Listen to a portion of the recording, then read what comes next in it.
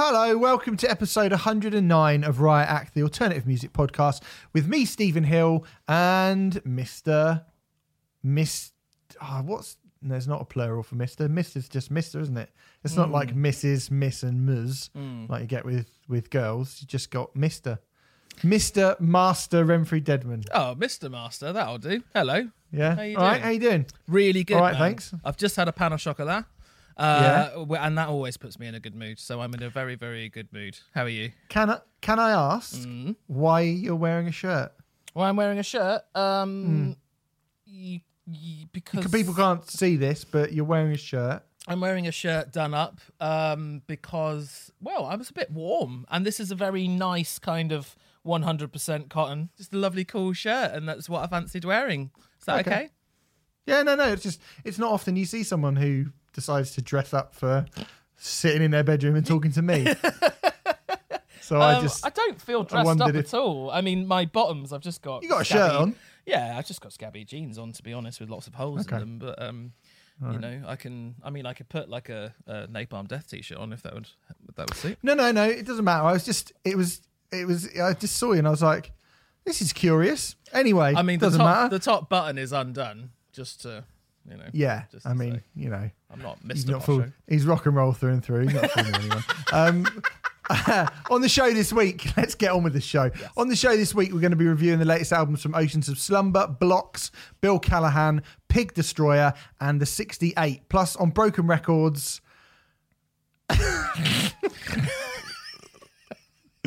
Corey Feldman. That's it. Goodness me. It's lovely to have one which isn't... Well, it's lovely to have one which isn't... I mean, it's lovely to have one which isn't an absolutely atrocious human being. Let's just say that. In the same way that we have done for the past couple of weeks. Yeah. Stick around for that. Oh. Stick around for that. I'm going to say privately, I have shared the Corey Feldman album with so many of my friends, and none of them have disappointed me in their responses to it. It is most certainly one of the most jaw-dropping records we have done on Broken Records. I think that's fair to say. Absolutely. Yeah. I just want to get the rest of the show out of the way yeah, now, just to get to that, to be honest. Should we just do it now? Go through Fuck it. Let's do it now. Fuck it. Go to our Patreon page if you like, patreon.com/Riot Podcast to sign up for a load of exclusive content that we do. A couple of Rioteers reviews actually went out this week for anyone who just pledges any amount of money at all. An old one on Killing Joke, their self-titled 1980 debut album. We put that out for free. Eventually, that has been on the site for a good year and a bit. Something like that. And also we did Igor by Tyler, the Creator, which went up this week as well, which is available only for you patrons. And very interesting album. That was a very, very interesting record. Yeah, I'm really glad that we did that. That was great. So go and have a little listen to that. If you would like to sign up for the £5 tier, that will get you access to 2 of our classic albums every month. One from me, one from Renfrey. We've already had Renfrey's one this month, or are we starting a new month? It's September, it's starting a new month. So we're going to have the first one going up very, very soon. If you're listening to this on the day this comes out, should be Monday or Tuesday that you'll be getting a double again about Depeche Mode. Oh, you're risking doing it before we've even recorded it, are you? I do enjoy it when you do that. Oh, yeah. Because inevitably, that's something when we have technical wrong. issues. Yeah. Yeah, something will inevitably go wrong. You jinxed it. Sorry, I didn't even think that. I just thought, it's going out on Monday, isn't it, Depeche Mode? But we haven't actually recorded the Depeche Mode special yet. So shall I just say that's the plan? That's the plan. The plan, hopefully we will have a Depeche Mode double for you on Monday or Tuesday. I'm hoping Monday, to be honest with you. But yeah. We did hope as well to have a merch. We've come up with another funny idea for a t-shirt, and we were going to hopefully have that to reveal, but we don't have that just yet. But hopefully we'll have it maybe next week. But we still got Bonjour t-shirts, I think, over on riotactpodcast.com. They are as Bonjour. So, you know, if you fancy picking one of them up, I bloody do. Go and do that. In the news, the sort of big news in the sort of music world in general really is Reading. I'm not going to get to go into Reading's lineup too much because I don't really think we care about Reading? Nope. There is an artist called Doja Cat playing though, and her PR picture, her press picture is her dressed up in a cat suit in a Batman Returns sort of styly, as you modelled very nicely for our Gil Return special. But it's kind of leopard print and pink. Is that a good way to describe it? You're looking at the picture, not me. Oh, right. We're in a different part of the world. It's that's a good point. Yeah, I forgot you weren't next to me by my side, holding my hand as you were for the first couple 100 or so episodes. She looks riveting, but I have no idea what she's like. Massive. Is she? She's probably she gets. I mean, one of the arguments people are going, well, she should be above some of the headliners because she's getting like 10 million Spotify streams every month, as opposed to the sort of 2 or 3 that Queens of Stone Age get. So, but anyway, the big sort of news. Typical music journalist Renfrey Debon. Not heard of her. No, not heard of her. She's massive. That's fine. But yeah, she's pretty big. Stormzy and Catfish and the Bottlemen will be the dual headliners on the new stage thing on the Friday of Reading, I think. Can you explain the new stage thing? So yes, they've got 6 headliners. This was the thing that was exciting. 6 headliners was what they were saying that they were going to get. Now, I actually was having a private conversation with a friend of mine, where Merlin, where we were saying this seems really, really exciting. This could be something great for Reading because 6 headliners means that they could sort of theoretically go back into, or could go to, not even go more back into being more a rock festival, but they could curate a festival which really does appeal to the absolutely widest demographic of people. Yeah. We were saying, I mean, there was a fake poster going around which had Billie Eilish, Stormzy, Liam Gallagher, Slipknot, Bring Me the Horizon, and somebody else. I can't remember who the other person was. Apologies to that person. But now you think that's actually quite that's quite exciting. It does. It's quite a good. I think it was a 1975. It was a 1975 of the other ones. And you think that's really broad.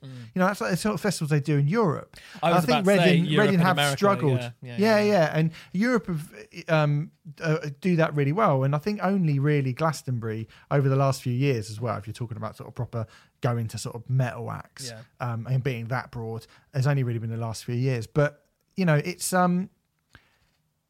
it's ended up being Stormzy, Catfish and the Bottlemen, Post Malone, Disclosure, Liam Gallagher, Queens of Stone Age.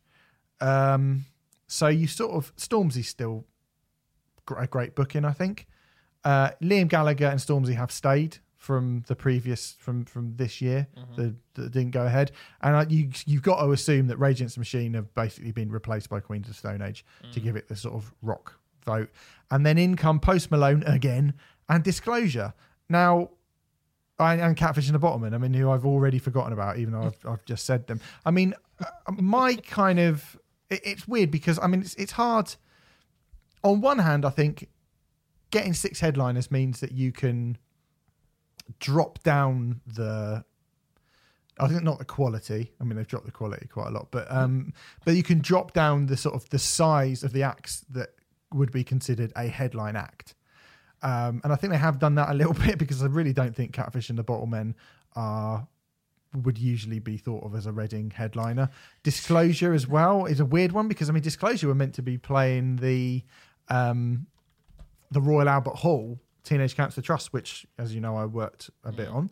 And they didn't sell that out. They didn't sell out a 5,000 capacity venue at the Royal Albert Hall.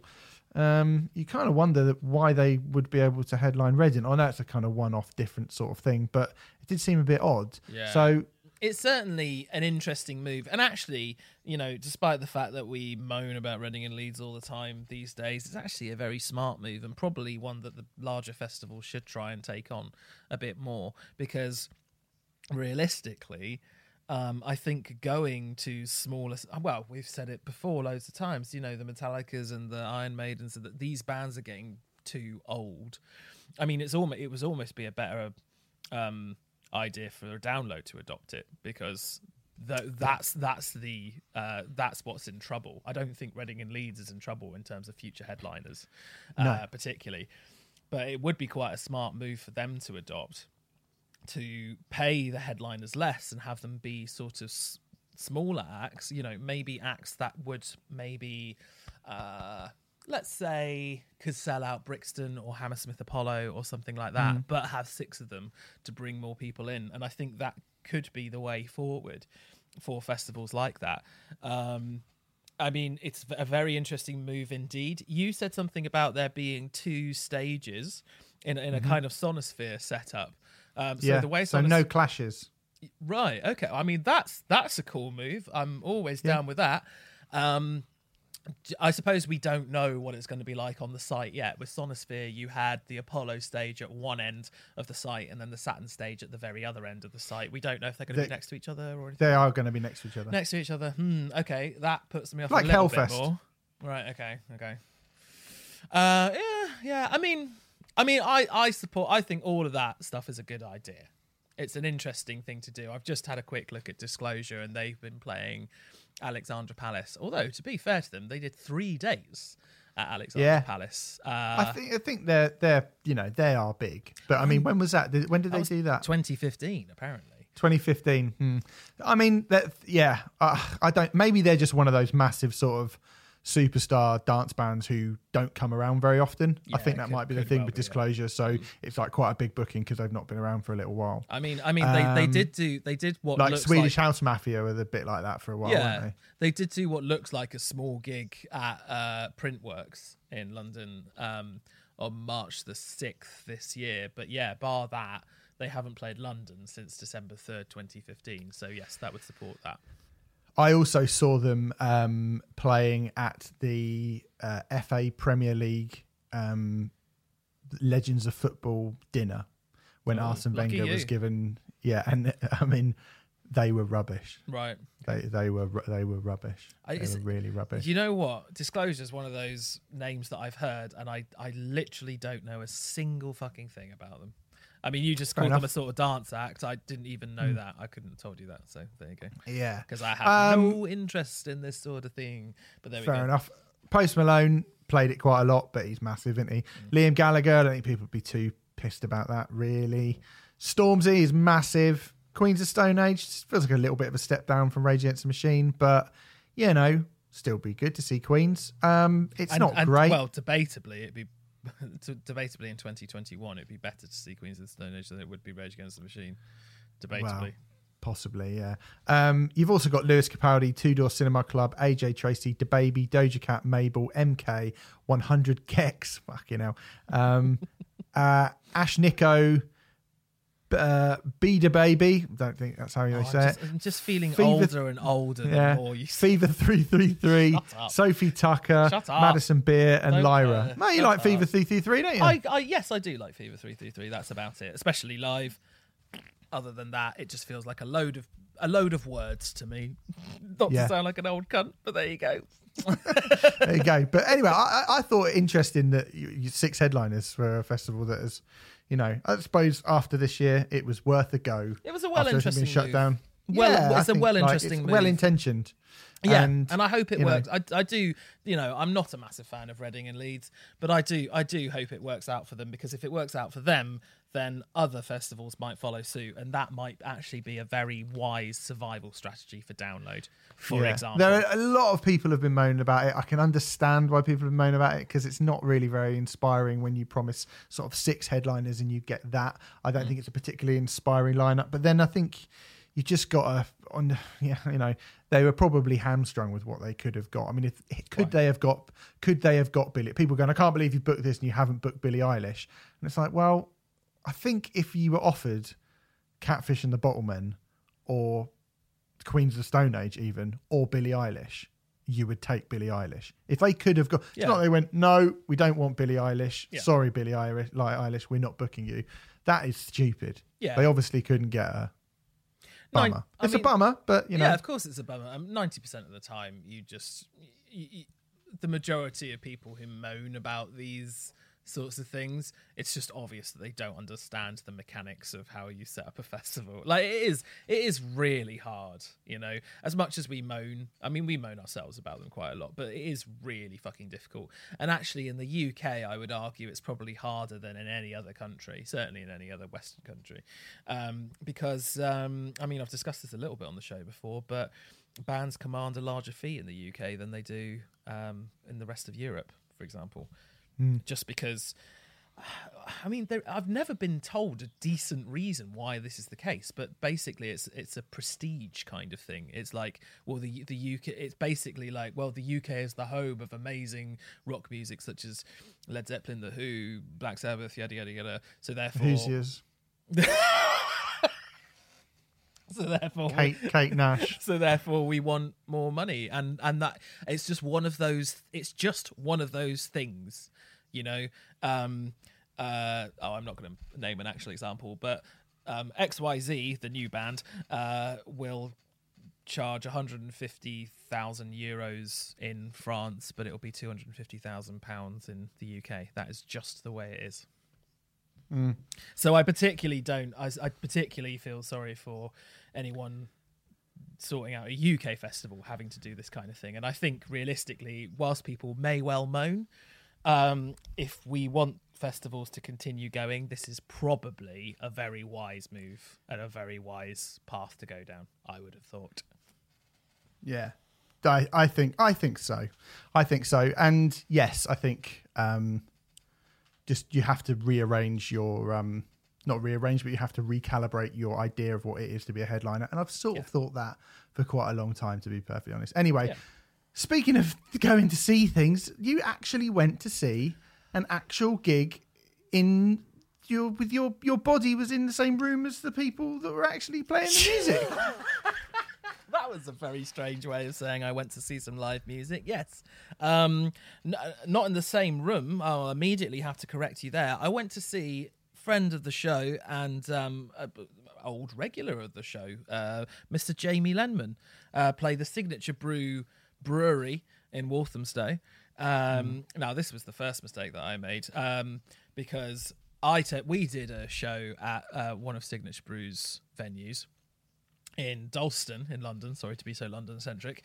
But I turned up to that one and didn't realise that the gig was actually at the Walthamstow Brewery. So I turned up very, very late. Idiot. Like a fucking idiot. And Jamie was on at 7:30 on the dot. And I managed to get to Walthamstow for 7:35, which wasn't bad. But the gig was actually outside the brewery. Of course, if you're outside, there's even less chance of spreading the dreaded COVIDs and all that sort of thing. And Jamie saw me rocking up a little bit late, and he just finished his first song, which I missed. And he said, "I'm not going to start playing this next song till my friend Renfrew Debon from the Right Out podcast sits his ass down." And it was very, very embarrassing, Steve. You felt like a big man. I mean, I was really flattered that he called me out, and in that sense, and I was, thank you, Jamie, that's really kind. But at the same time, at that particular moment in time, I was very flustered, I was very annoyed, and everyone turned around and looked at me and laughed, and I felt like a small person. But it was very amusing. So already the gig's got off to a bad start. You're like, fucking, I've not done this for 5 months. And the first thing that happens is a disaster. I actually worked it out. I mean, you know how I love my stats and shit. And I worked out that it had been 165 days since I'd seen live music. Wow. And I imagine that is probably the longest amount of time I've been without seeing a live gig, probably since I started going to see shows. So probably since I was 14. 21 years ago, which is crazy, isn't it? I mean, I would have thought that would be you must have not waited 165 days to see a show yourself. I would have thought. I can't think I would have gone that long without seeing a gig for a very, very, very long time. I would be really surprised if you ever had since you've been watching live shows. I think people like you and I and most of the people listening to this podcast probably, I mean, I suppose if you live in a really, really rural area, maybe that's a naive thing to say. But yeah, I mean, it really was. And just hearing live music, it was just fucking lovely. I mean, it was just Jamie with an acoustic guitar, one of his acoustic sets. That is definitely a good idea in these times, I think, because you don't want people going crazy and start opening up a pit and all that kind of thing.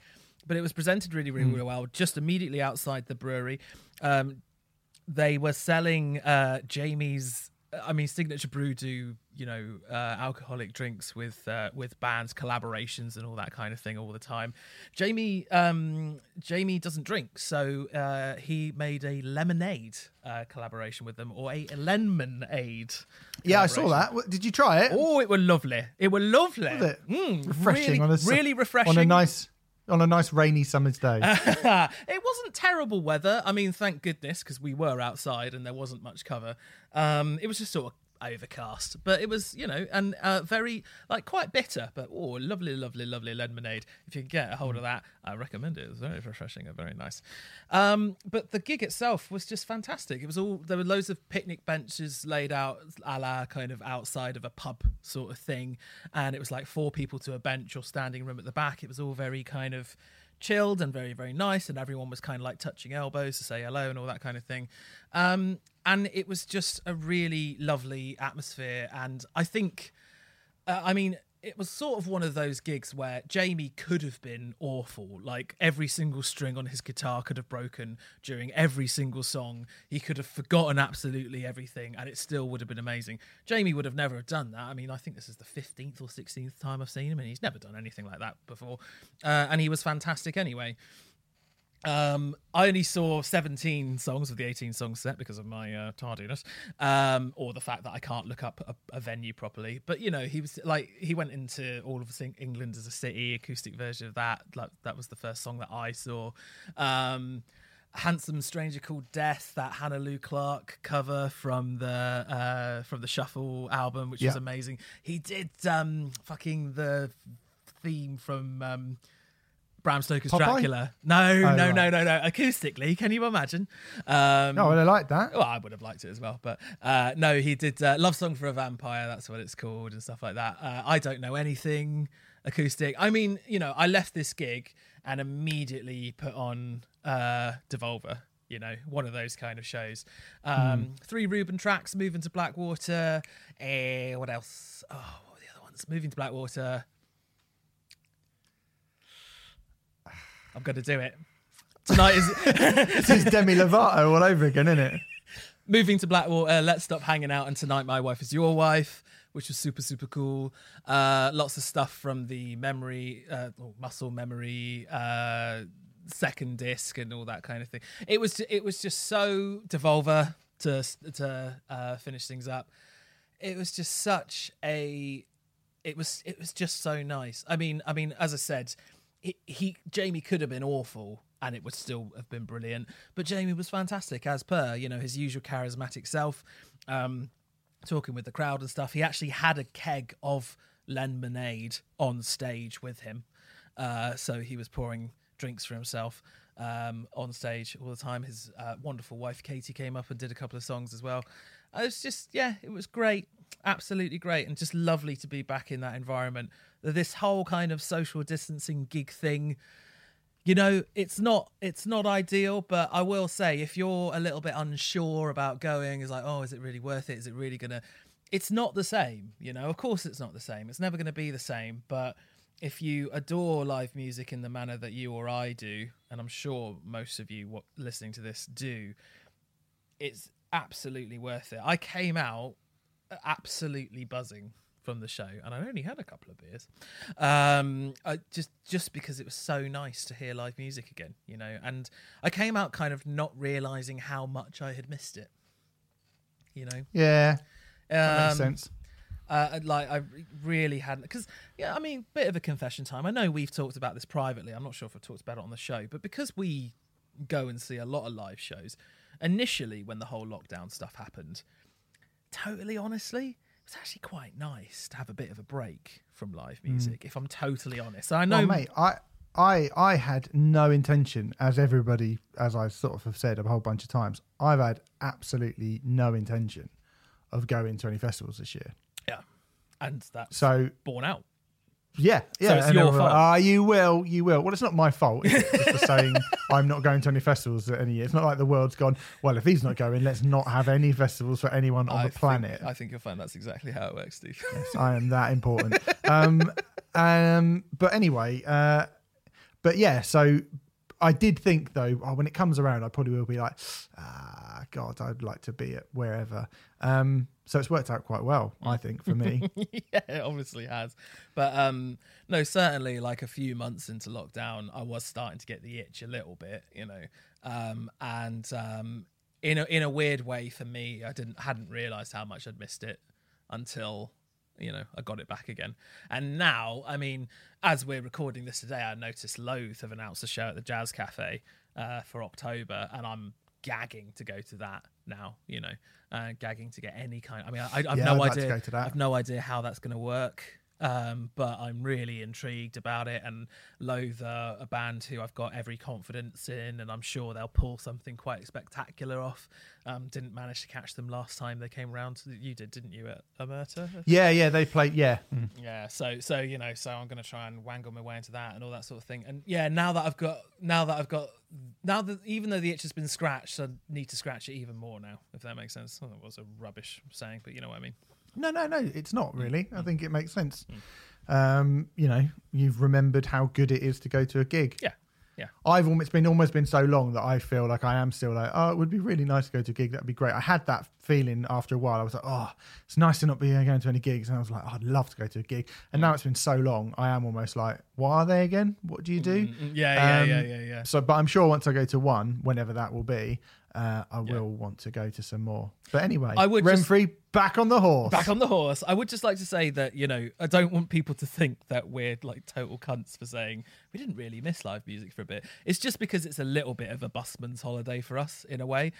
We do love live music. Don't get either me or Steve wrong. It's just sometimes it's nice to have a bit of a break. So it was nice for a couple of months, but yeah, the last sort of 2 months I've been really itching to get back to it, and I'm really glad I did. It was awesome. So nice brewery as well. 9,000 litre vats. I'd like to sit on one of those with a straw, if you know what I mean. I mean, literally, I'd like to sit on one with a straw. Right. Okay. Because I didn't know what you meant. Wasn't euphemistic. No. Okay. Yeah. How many? 9,000? 9,000 litres. 9,000 litres. Or Thursday afternoon, as Renfrey likes to call it. Oh, I'm so glad that the alcoholic jokes are back. Woohoo. I actually welcome them. If we get live music as well, I actually welcome them. Wonderful. Okay. Well, yeah, I mean, it's not... those two things aren't... they are actually... they're not mutually exclusive. The only way we can have gigs back is if you... take the brunt of my jokes pretending that you're an alcoholic. I've barely drank anything during lockdown. Like, seriously. No, me neither. Neither. You know, I've barely... I've been taking heroin. And you've still got fat. Still got fat. Did I say this the other week? I weighed myself the other week and I've lost half a stone over lockdown. Right. But in the worst possible way. Because I haven't lost half a stone in terms of my body fat. I've definitely put loads of fat on. What, have you lost a limb or something? No, I'm a puny little weed now. I'm a fat little puny weed. Oh, yeah. Dear. Oh, dear. I was like half a stone heavier, but thinner before, because I was such a beefcake. You do look a bit like Mr. Muscle at the moment. Maybe it's the glasses, I don't know. I'm only joking. Didn't like that, did you? Some reviews. Well, I don't know what you're on about. Let's do some Muscle, reviews. Mate. You know Mr. Muscle. Yeah, it's a... What do you mean, Mr. Yeah, the spray. Yeah, but Mr. Muscle, but he's not muscly. That's the whole point of the. This is going to go over a lot. Of people's heads. I forgot that. I thought because there is the new. You've obviously not seen the new Mr. Muscle adverts where he looks like Superman. There is a proper Mr. Muscle. Okay. They've actually taken it literally. I do remember the adverts you're referring to now, but just Ouija. Like you haven't heard of. He's not heard of Doja Cat and he's not seen any of the new Mr. Muscle adverts. Everyone, what an idiot! I'm so unculturally refined. Yes. Culturally unrefined. Fuck it. Let's do some reviews. Oceans of Slumber. Oceans of Slumber is where we're going to start. The self-titled fourth album from the Texan progressive doom death band. What? I'll go with it. What would you call them? It's just proggy, aren't they? Well, I think mine was definitely more expressive than they're just proggy, aren't they? I mean, that could be Yes. They're not King Crimson. Anyway, it's the follow-up to the quite superb Banished Heart from 2018. I think that's a fucking fantastic record. Great record. And I really do like Oceans of Slumber a lot. Winter was the first one that I heard of Winter's theirs. my jam. Brilliant. Winter is my jam. Really, really good. They've sort of always been called, and I think what people think is great about Oceans of Slumber is the way that they meld Opeth-like progressive deathy stuff with the soaring, beautiful, soulful vocals of Cammy Gilbert. And I think going into this record expecting something that's not that, sort of 4 albums into their career, would be a mistake. Is that fair to say, Renfrey? You're very kindly. You're saying it in a very kind way that they have not made an awful lot of progression. I think is what you're trying to say. I mean, I'm not saying that in. Do you know what I mean? I'm not saying it as. I'm not really saying. What I'm saying is that they now, Oceans of Slumber, I think, defined the style that they do and kind of perfected what they do so well quite early on in their career that I am like, well... Where is there for you to go now? Yeah, and what could you do that would change, that would be as good as what you do? Because they are fucking great at that. Yeah, I mean, I would describe it... What I love about Oceans of Slumber is they kind of have this beautiful middle ground between kind of Nightwish and Neobliviscaris, or however the fuck you pronounce that band. Yeah. Could you do that for me? Because I fucked that up. Neobliviscaris. Thank you very much. I rolled the R. And they take those two bands and they kind of stretch them towards them. And then there is this beautiful kind of midpoint, which is Oceans of Slumber. And, you know, I mean, we have spoken about the Nightwish record in the past, and neither of us are massive Nightwish fans, although I think we both have a sort of begrudging respect for them because they are clearly fucking brilliant at what they do. But, you know, the thing with Oceans of Slumber that I really, really admire is we talked a lot about how Nightwish goes into that hey nonny nonny territory that we're not a fan of, and Oceans of Slumber just have a bit more oomph to them than that. And for the most part, most of the time, couple of exceptions, but most of the time they don't go into that kind of thing. The scene that they are a part of, you know, I mean, I've always kind of, I think on the surface, a lot of people would assume that Oceans of Slumber are part of that whole kind of Epica, Within Temptation, Leaves' Eyes, Tristiana bullshit, which I have no fucking time for whatsoever. Again, I don't think those bands I think are perfectly fine at what they do. It's just not for me. It's just not my cup of tea. But Oceans of Slumber, because they have that slightly harder edge, you know, suddenly like a blast beat comes in, and then, I mean, there's pig squeals on this record, which was a bit of a surprise. You know, very fleeting pig squeals, but there are pig squeals on this record. I was like, oh, hello. You know, yeah, they are a very, very, very, very good band. I think they are. And this album has been getting some mighty fine notices, has it not, Steve? Yes, it has. It's been getting some seriously good reviews. I don't think it's an overreaction to say that. Is it worth the good reviews? I mean, I think Oceans of Slumber have been worth those sort of reviews for a little while now, and it doesn't really feel like they used to get them. You've hit the nail on... Oh, mate. Okay, I've had a real tumultuous time with this record. As you sort of know, we've had a few discussions about this one behind the scenes. I've had a real tumultuous time with it. Massive confession. The first time I heard this record, I was so disappointed with it. I was so disappointed. I was so annoyed, so upset because of all of those things that I've just said about them being a fantastic band and occupying that space that not many other bands do. Let's get some of these things out of the way now, shall we? This album is too long, too fucking long.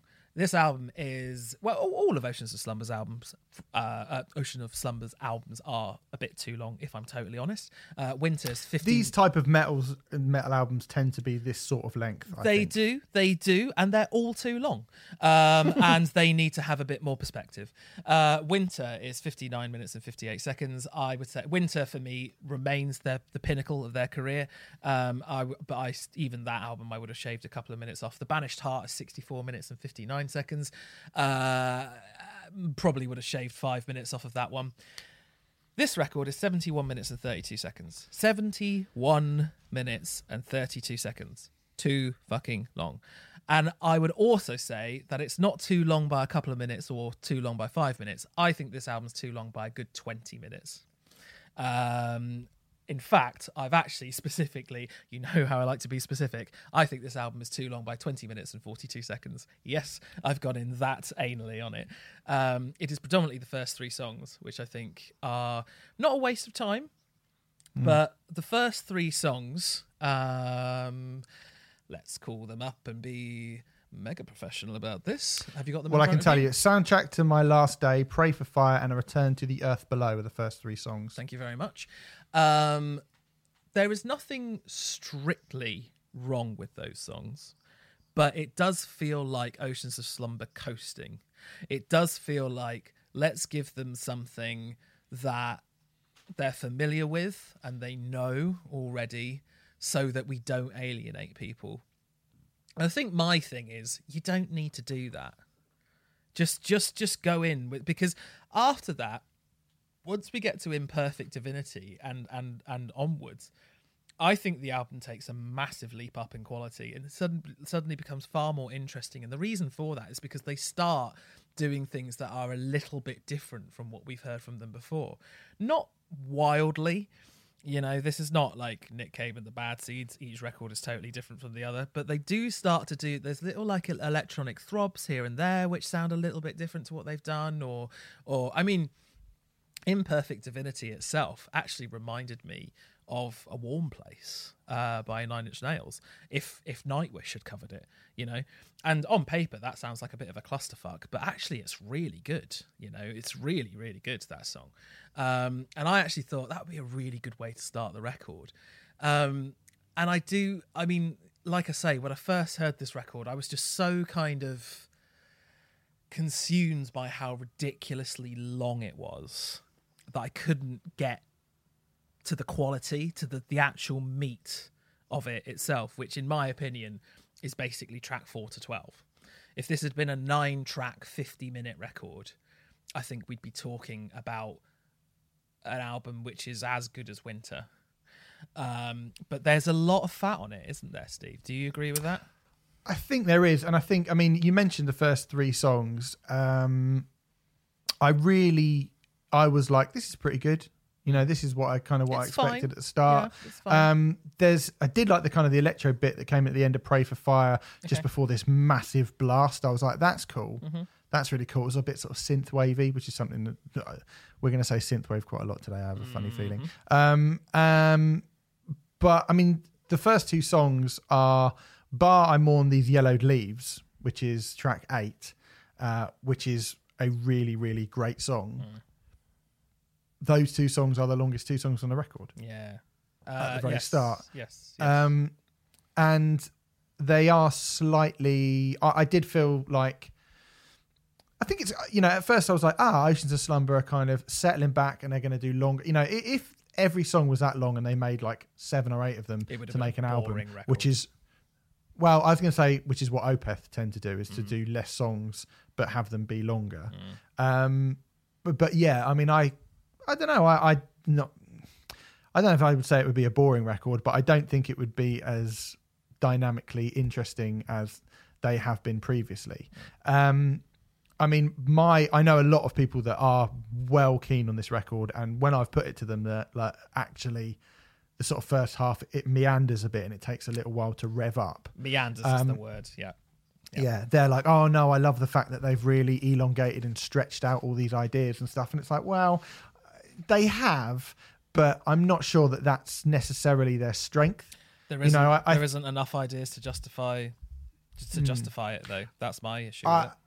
I think, I mean, people call them this kind of female-fronted Opeth, but I think actually the soulful vocals with the kind of progressive Metallica crunch that they can have, that kind of Fleetwood Mac meets And Justice for All that they have had on previous albums, or probably even heavier than And Justice for All. That's a great shout, actually. Sorry, that And Justice for All meets Fleetwood Mac. That's a really good shout. I think they have and can and are often on this record fucking brilliant at doing that stuff. When they fucking are brilliant. Yeah. But it's not all the time, and I completely agree with you. I think the record's too. I definitely do think the record is a bit of a slog, and it's unfortunate because the second half of the record is superb. I think I agree. Is fucking brilliant. I think the second half of the record. At first, I was like, yeah, this is just a sort of quite a good Ocean. It's just another Ocean to Slumber album. Was what I was thinking. The first half, I was like, it's just it's Ocean to Slumber being Ocean to Slumber, and it's not really giving me the kind of wow factor that I had when I first got them. Did I just use wow factor? That's not very good. It doesn't give me the same sort of rush of energy that I got from them the first time that I heard them. Agreed. And then you get a track like September, which is, or September, whatever, and the rest of the stuff that it's called with it. September Those brackets, Who Come Before. Those Who Come Before, which is really just strings. Yes. Do you know what I mean? It's like a kind, and it's really, really amazing. And it goes into piano and strings, which goes into Total Failure Apparatus, which is 6.5 minutes long, really doomy in some parts, really ethereal in other parts, and then it just goes about 5 minutes in, it just goes absolutely berserk. And it's when it's heavy, and they tease you for the right length of time with enough stuff, and then go crazy. Go really heavy, really wild. I think they're it's great. I think that's really great. I think that's my problem with the first 3 tracks, though, because I totally agree with you. I think the reason why the second 2/3 of the record is brilliant and the first third, I'm being very rough here, is coasty, is because they don't use the full range of what they can do on those first 3 tracks generally. Pray for Fire is probably the best example of the 3, but they just... It's 5 minutes before Pray for Fire gets really interesting, exactly. Isn't it? Yeah, exactly. Too fucking long. I mean, The Adorned Fathomless Creation is another example of what you just said in terms of they start...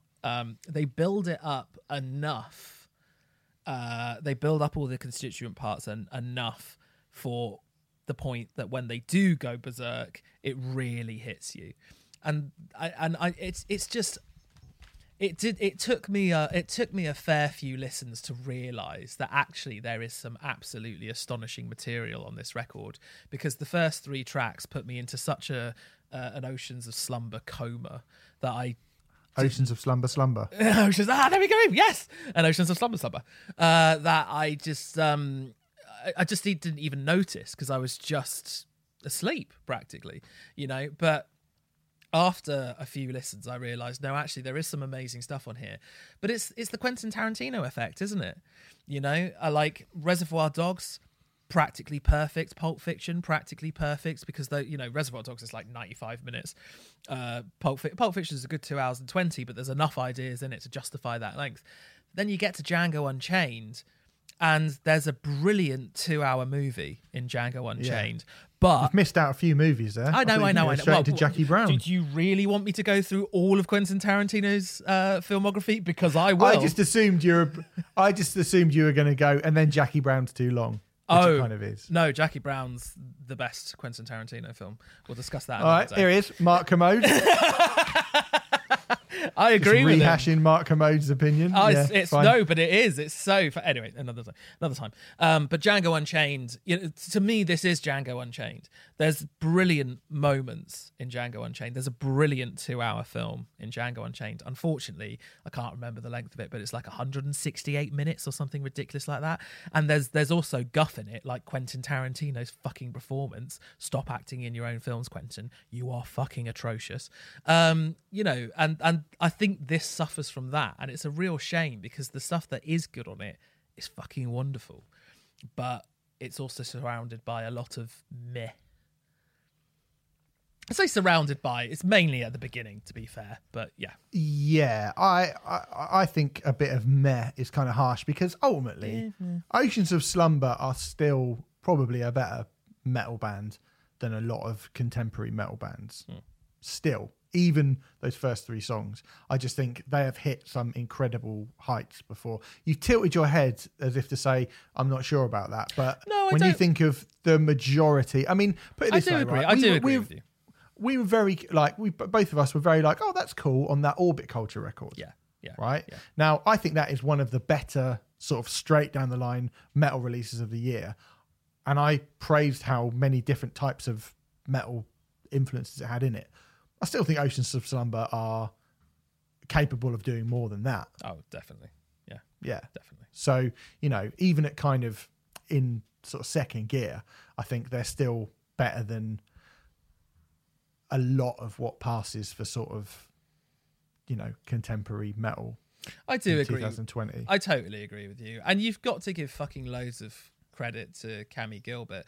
I mean, if you want to understand just how much Cammy Gilbert brings to this band, I'd recommend going back to, well, I wouldn't recommend it, but if you go back to Oceans of Slumber's debut album, Ethereal, I think it's called, Cammy's not on that record, and there's nothing wrong with Ethereal per se, but they do sound like another one of these bands, really, on that record. And as soon as they bring Cammy in, I mean, that soulful kind of quite deep croon that she has, it's just stunning, and she does. She's an amazing presence, and she's brilliant on this record. She is really, really good on it.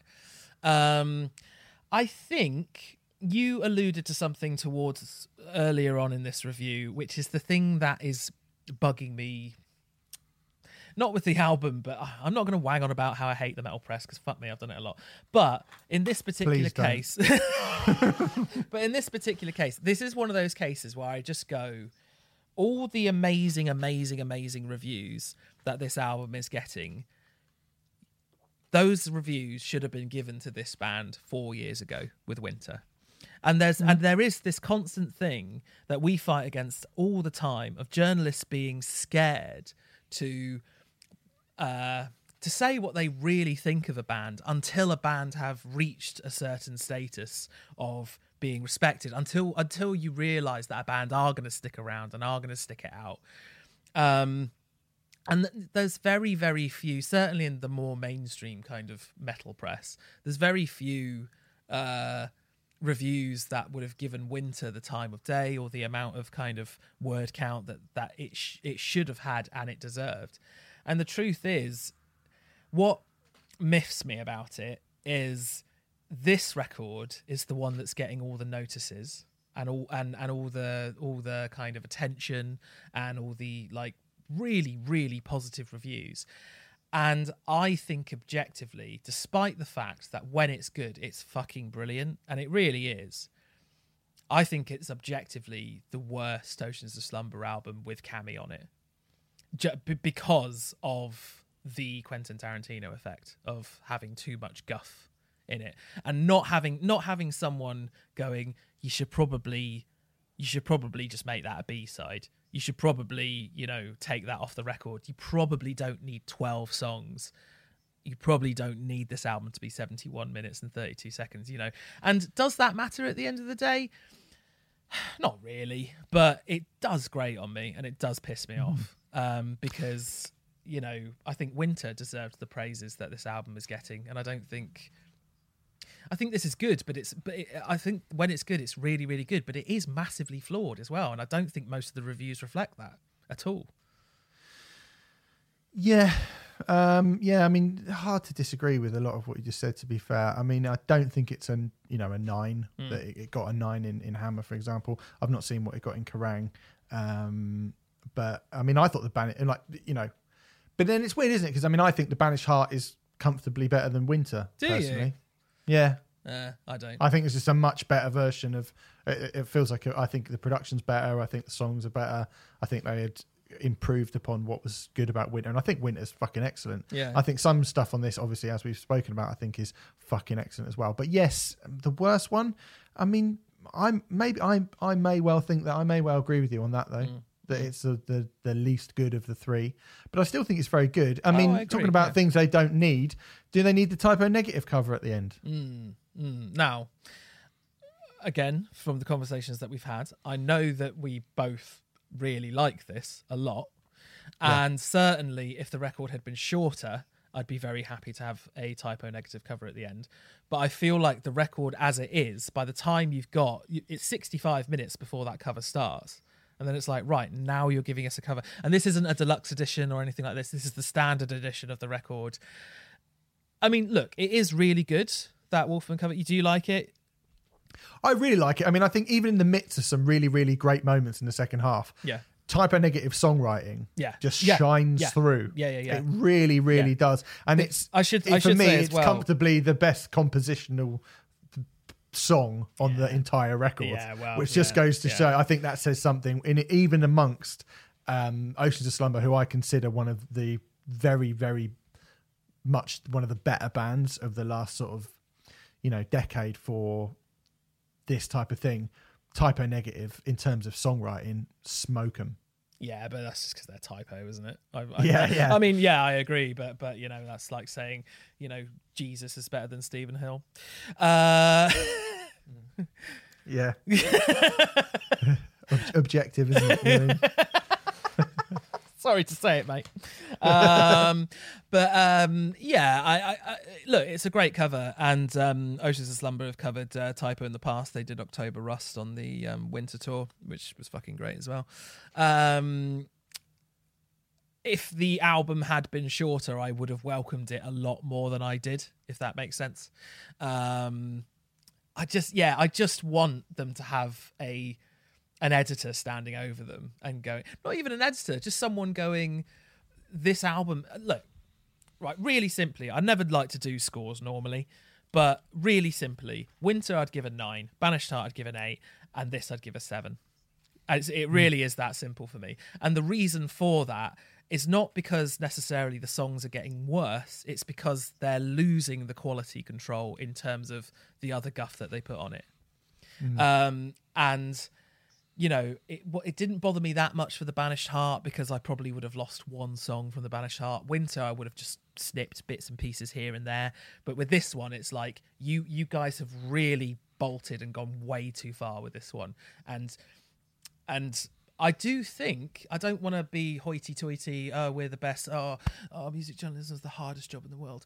But one of the things that one of our responsibilities is to say that to bands, I think. And I think it's a real shame when everyone's like, oh, this album's absolutely incredible, when there's clear objective flaws with it. And I think there's a lot of people not doing their job properly by giving it like these absolutely stunning reviews. And it's this whole thing of kind of like, it does feel like there's a lot of people who go, oh, we probably should have been nicer to Winter and the Banished Heart, so let's just give them a decent score for this one. But that's not how it should work. You should just take every record as a case-by-case basis, and that gets on my tits. Fair enough. I will just say the type, going back to the typo cover really, really quickly, it's pretty straight, but it gets something new with it because Cammy's voice is really different from Pete Steele's voice. Exactly. Other than that, you just got the typo version, haven't you? It's really good. I mean, it is cool, good. But at that point, is it needed? No. No, not really. Anyway, there you go. Oceans of Slumber, the self-titled album, is out right now. Still very much worth listening to if you are a fan, I would say. Just start from track 4. Let's move on to our next record.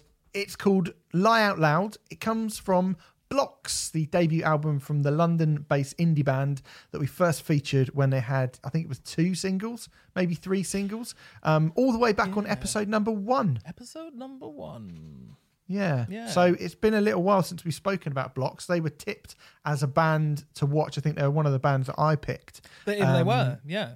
Yeah, that I found. And I thought they had this kind of really cool sort of 90s slacker, shoegazy, grunge, indie pop vibe to them. A kind of mixture of like Elastica and Ride, but with a bit of a sort of an alt rock tinge to them, and I really like them. They a did, bit like we spoke about Porridge Radio this earlier this year, and they've got a similar sort of sound, and they've actually ended up being nominated for the Mercury Music Prize on the back of that record that we spoke about, that both of us were really, really keen on. I think it's a great record personally. If I recall correctly, I need to double check this, but if I recall correctly, they're supporting Biffy Clyro in Glasgow as well, I think.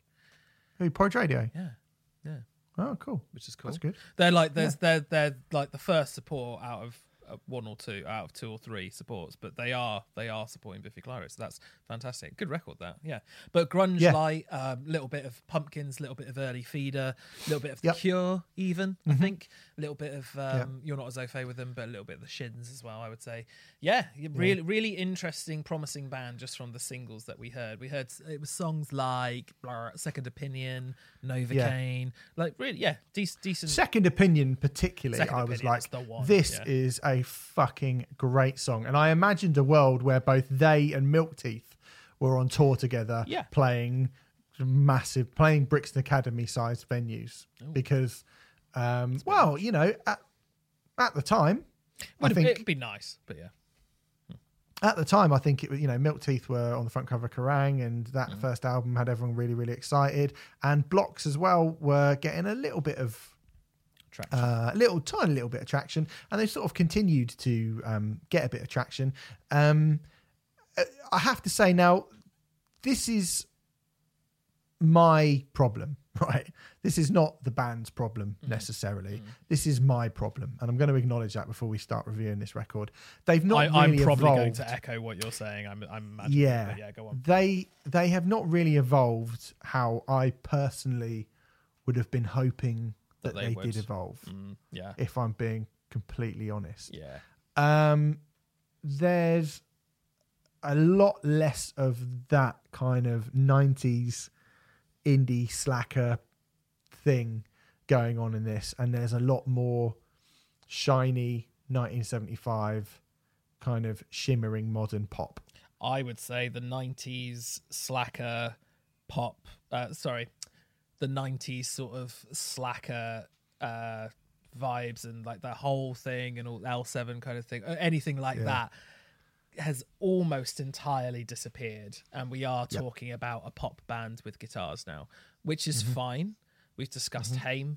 Then oh god, give me another example. Haim's not a good enough example. I think Haim's a pretty good example. I think Haim's actually the best example of something which would be relevant to this personally. Yeah, but essentially a pop band, but who play the traditional with vocals, bass, drums, guitar kind of thing, which is nothing in and of itself wrong with that, but very difficult to deny that either of us probably would have preferred if they'd stuck to the slacker kind of grunge light thing.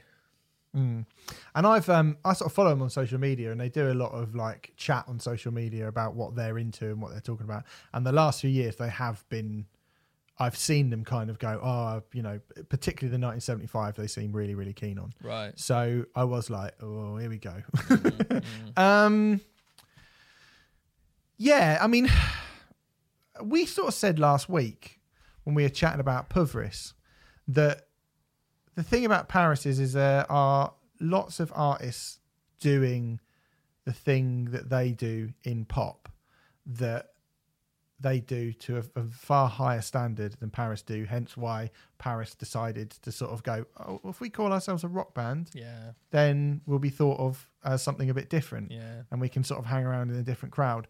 I think Blocks have that in sort of reverse now, because they've basically maneuvered themselves out of a place where they were kind of a bit of a curio within the scene to being now part of something I consider a bit like a different scene entirely. But there are a lot of people who are doing this already, and a lot of people who are probably doing it a little bit better. This isn't a bad album. No.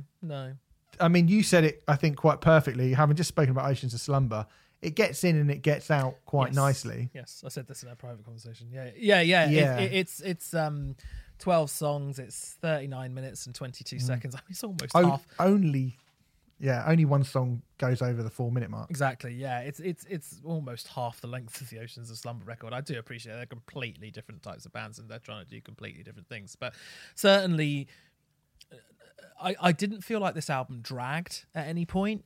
I didn't feel like that it went on too long. I didn't feel like any of the songs were too long. And yes, as you said, and initially I said, but they do get in and get out in a very smart manner, and they don't over egg the pudding, with the songs. I don't think, and I think quite a few of these songs are quite well crafted pop songs. Whilst they aren't strictly to my taste, I can't exactly say that they're bad per se. There's a few really good ones. I mean, I think there's a massive chorus on 5,000 Miles. A massive chorus. Off My Mind is a really good little pop song as well. It's got that's got like a girl band chorus, and I mean that as a compliment. That to me sounds like it could be like Girls Aloud or something. Do you know what I mean? It's wicked. That's interesting you say that, because I thought Off My Mind sounded like that horrendous duet that Robbie Williams and Kylie Minogue did. So I just assumed you'd hate that. I've never pinned those two things together, to be honest. But now you've said it. Maybe I've ruined it for you. I don't know. But you might well have done. I'm going to go back and listen to Robbie Williams' entire back catalogue just to make sure. It doesn't sound like any songs that I think I like. Yeah, I mean, again, I suppose I can't really strictly say that Off My Mind's a bad song, but it annoyed me because it reminded me of that song, which I find cloying and irritating. I mean, I like Coming Up Short. I think Coming Up Short is a really, really good song. Yeah, that's the other one that I've got. That and What You Needed were the ones that I was like, these are good songs. Oh. These are good. I think What You Needed made me feel sick.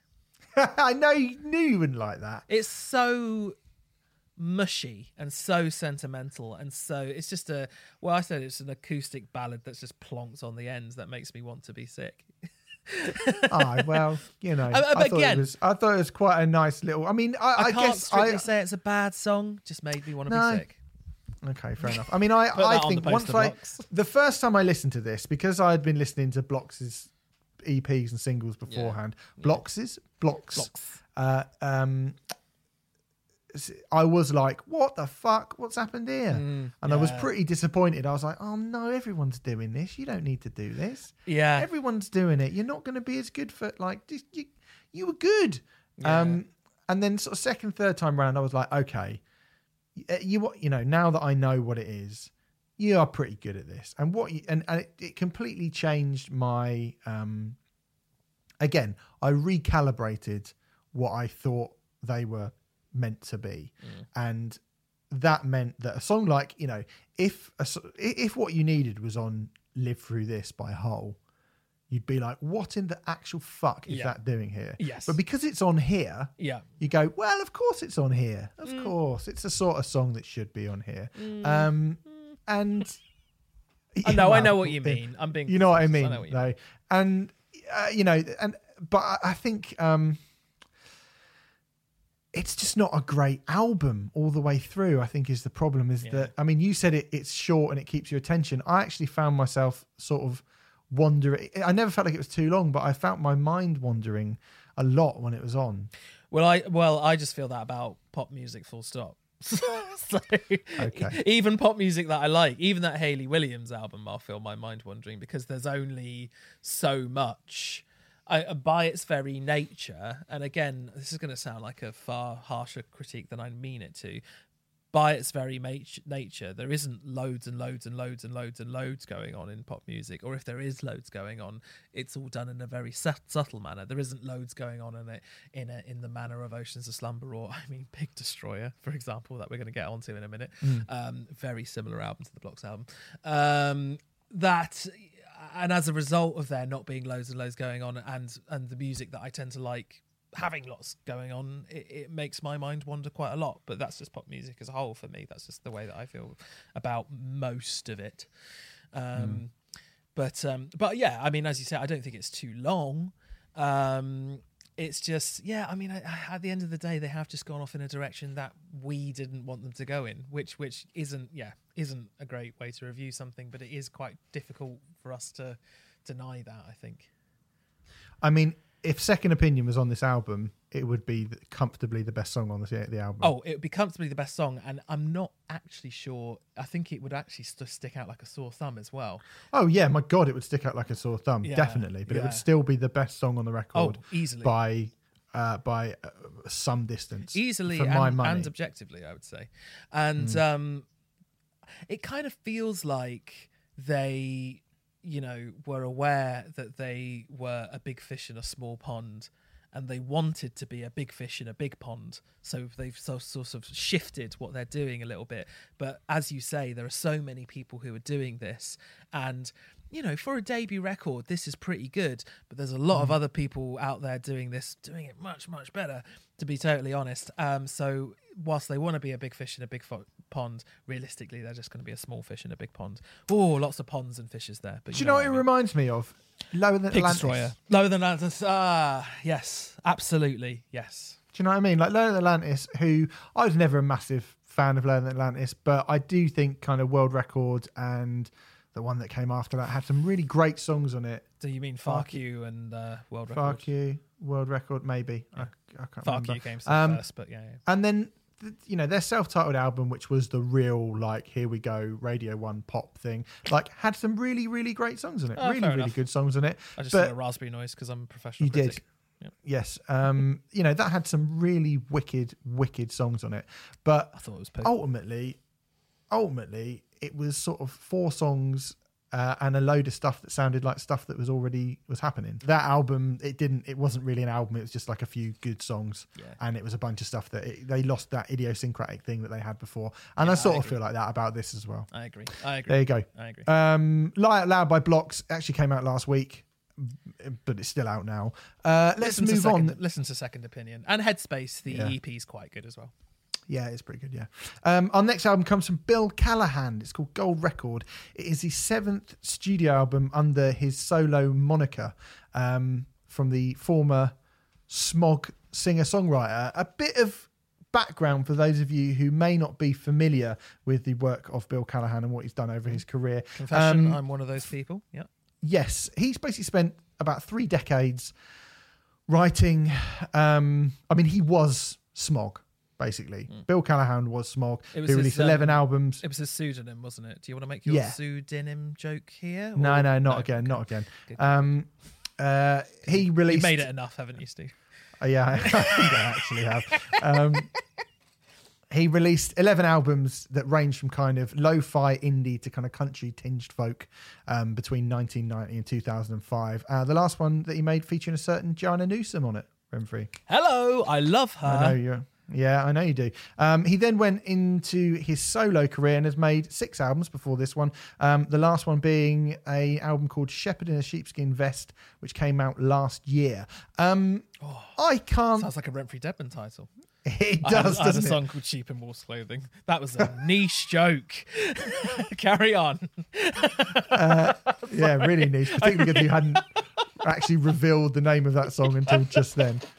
That's not how comedy works, is it, Steve? I've just realised that. Okay, cool. Not really. I just wanted to bring this in because I had done, and I'm not going to sit here and pretend like I have heard all kind of 18 of the albums that Bill Callahan has put out over his entire career. But do you know what? In my notes, I thought he was responsible for 21 albums. I don't know if I've miscounted or if you've miscounted, because I was going I just did that in my head then, and I was like, okay. Well, I was just gonna make the Devin Townsend. The reason why I bring it up is because I was going to make the Devin Townsend comparison, certainly not musically, but it just in terms of workload and yeah, I counted him being responsible for 21 albums in the past 30 years, which is pretty astonishing. Like fair play, Mr. Callahan. That's amazing. Yeah. I was having a conversation with a musician in a band that I like a lot. It doesn't really matter who. Stay out of my business. And he brought up Bill Callahan. He brought up Smog, and we were talking about things like we were talking about Bob Dylan, and then we started talking about Leonard Cohen, and then we started talking about people like Nick Cave. We were talking about singer-songwriters who write fantastic lyrics that kind of paint. Sounds like this musician you were talking to was me. No, it wasn't. It was. I should have said it's someone that I really respect. Oh no, that's not me. So it's definitely not you. Anyway, I brought up Bill Callahan. He brought up Bill Callahan, and he said, "Have you ever heard?" Oh, for fuck's sake, yes, it is. And he brought up Bill Callahan. He said, like, you know, I go back to those Smog albums all the time, and he was like, because I think he's one of the best people at like writing lyrics that make you smell the room. He said you can kind of feel like you can smell the room. Very and nice. I was like, I really should give that Smog a listen. So I sort of went back and I did the old, to be honest, I did the old Smog radio on Spotify. And I was like, Smog radio, we're all familiar with it. Anyone who's got Spotify probably is, to be fair. Not particularly, but you know when you get an artist, you have the... and I just thought it was a really kind of eclectic and beautiful, woozy listen to this guy kind of talk through all of these various places and experiences. It was really good, and it made me go, Bill Callahan. Feels like you're in the room with him, doesn't it? Yes, and I thought, you know, I must remember that name. And as I was doing that, this record, I noticed this record was coming out, and so here it is. And I think this is just a really, really lovely record, Remfry. A beautiful lo-fi country folk record, which is so slight and so quiet, and it's one of those records where you can hear the buzz of the room before the track starts. Yeah. Do you know what I mean? Beautiful. Where you go, that's a guy sat in a room and it's just him and his thoughts, really. Kind of them, you know, he's kind of regaling you with these various regrets and these various scenarios. Yeah. And he is so brilliant at creating a scenario from nothing but quite a quiet voice and quite a quiet guitar. Agreed. There's a beautiful lo-fi sensibility to this record. Apparently 6 of the 10 tracks were recorded in one take on this record, which I think is pretty astonishing. You can tell that he's sort of I mean, I'm not saying that they are necessarily, but they do almost feel like he's just picked up a guitar and he's just improvising his thoughts out, and that could be considered a really bad thing, but he's such a master at it that you want to listen to what he has to say, you know? And he's got this absolutely beautiful baritone voice. It's a very latter-day Eddie Vedder voice. Very latter-day Eddie Vedder. And I do stress the latter-day Eddie Vedder because, you know, there's a lot of people who... are put off by Eddie Vedder's vocals for some reason because he supposedly invented that Jarl thing, even though that is actually Eddie Vedder's voice and other people copied it. But it's not the Jarl thing. It's a far more deeper, resonant baritone thing. I don't know how familiar you are with the Eddie Vedder solo material, but there's definitely... I've heard bits and bobs. Bobs. There's definitely some similarities. I have to say, I think Eddie Vedder brings you in a really... We talked about how Eddie Vedder's just amazing at making an arena feel like your living room, you know. And Eddie Vedder has an amazing way of doing that on record. I think Callahan, in that specific way, I mean, it's even more kind of... I wanted to lean in on it even more. I don't know if Bill Callahan's capable of making the O2 Arena feel like my house, you know, like Eddie Vedder is, but unfortunately he's nowhere near big enough to get that opportunity. No. But I really was impressed. I was absolutely captivated from the very moment. The very first lyric on this record is "Hello, I'm Johnny Cash," and I thought, well, you're not Johnny Cash, Mr. Callahan, but I want to know why you said that. And I was just immediately captivated and immediately wanted to know what he was going to tell me and what it was going to be about. And I felt that way for the whole record. Yeah, he says stuff like there's a lyric on the album that is, "You don't drink, so we don't argue." Yeah, and it's that is a story. That is 1, 2, 3, 4, 5, 6. That's 7 words, right? Yeah. Not in the Deftones sense. That's 7. That is a story of a relationship. Sorry, that is a story of a relationship in 7 words. Exactly. Like this is, it's such a great week to have this record in because Oceans of Slumber are prog. Like over the top, not over the top, but like they are huge, winding prog metal epics, right? Yeah. You've got Blocks who have kind of transferred all of that kind of lo-fi, shoegazy indie energy into big production, stark sounding, computerized pop. We're going to talk about Pig Destroyer in a minute. Which is exactly the same as this, to be honest. Who are just an absolute like barrage of sound. And then we've also got 68 who again, even though there's 2 of them, just delight in making as much noise as possible. And slap bang in the middle of it, you have got this guy who is the absolute master of minimalism. And arguably it's the most effective record of the 5. Yeah, I mean, would it be? I mean, obviously we're talking about 2 EPs, but in terms of the best album of the week, I think Oceans of Slumber or Blocks or this. Well, it's between Oceans of Slumber and this, and Blocks. I'm not even counting Blocks. It's not. Blocks isn't a contender. It's well. Let's say this. I do think objectively, it's the best album of the week.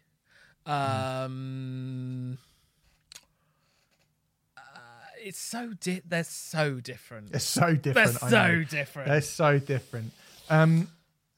But yeah, I mean, it's a hard one to do. But what I am saying, or what I'm trying to, we're taking the kind of long way around saying this, is that people who say to you, music can only be good, look how easy that is to play, or look how like there's nothing to it. Right? Yes, there is very little to this. Very little. Yeah, it's it's slight. Yeah. As you like, but it is just it completely changes the atmosphere. When I put this on, the first time I put this on, I was washing up and I put this on. I had it on in the background, and Insight it just complete. Yeah, I know. I do a lot of like listening to music while I'm washing up.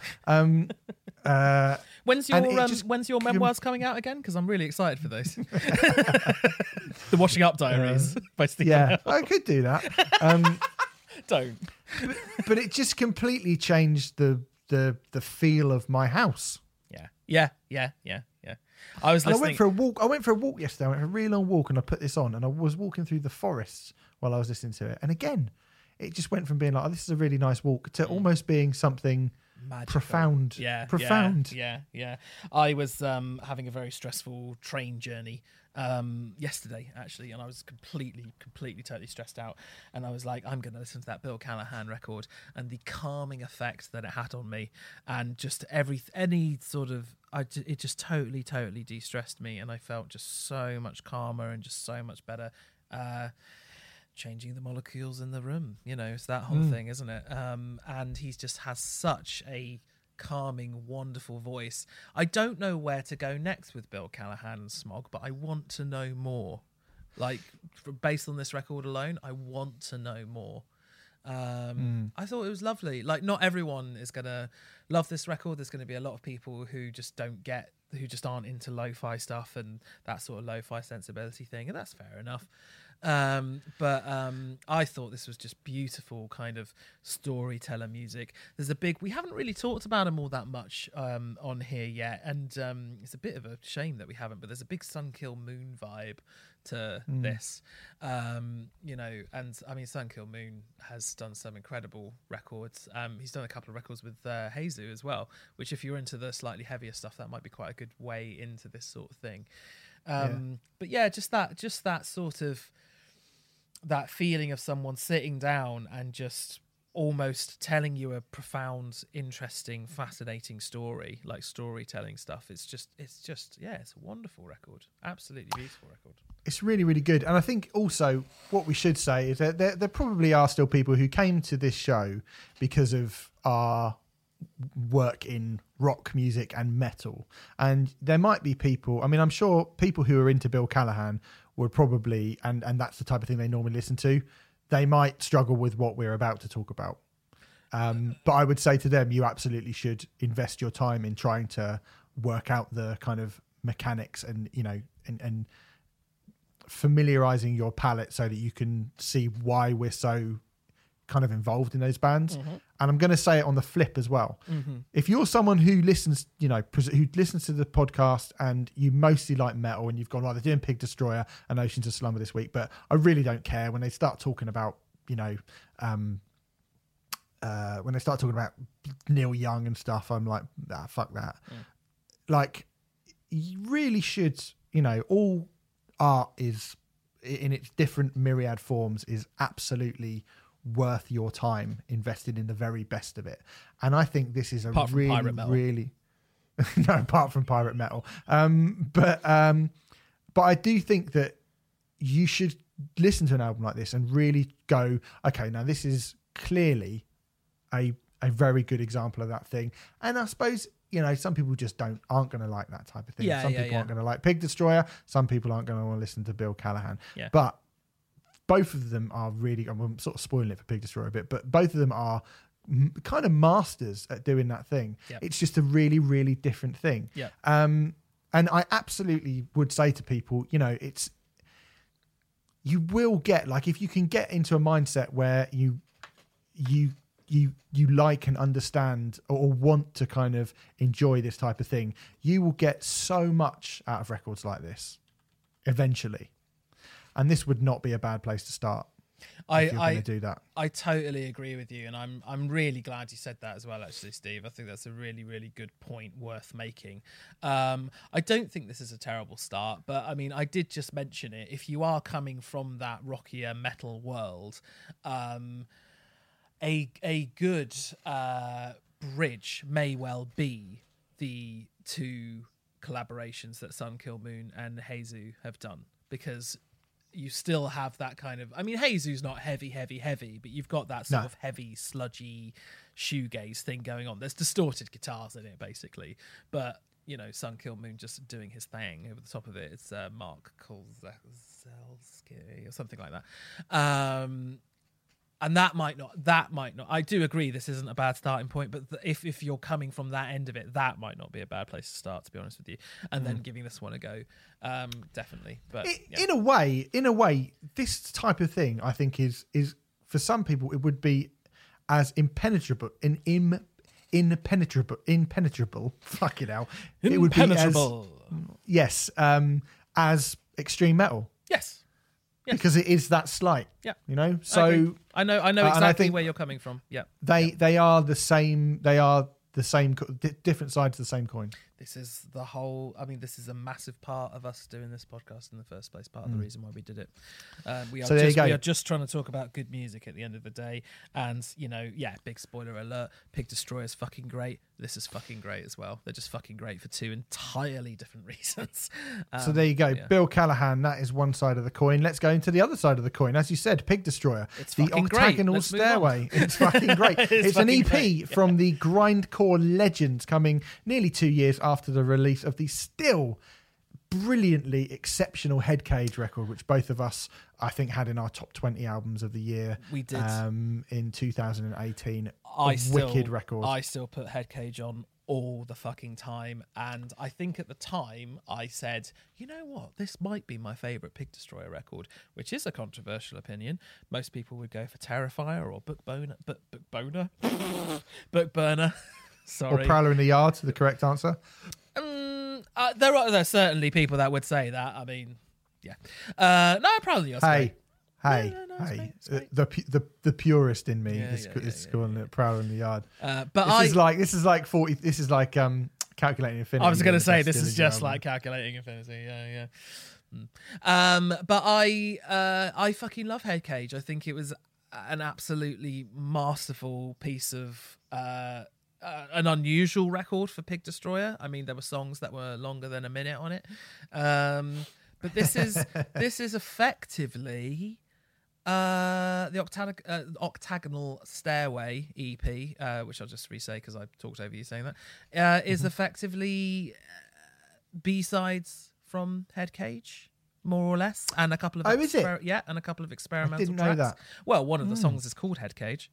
Yes, I mean I did know that. I knew. I am of the impression that it is effectively B-sides from Headcage. I mean, okay. I think I'm doing partly guesswork from that, but just I'm also saying it because I think it's very Headcage-esque, certainly in its first half.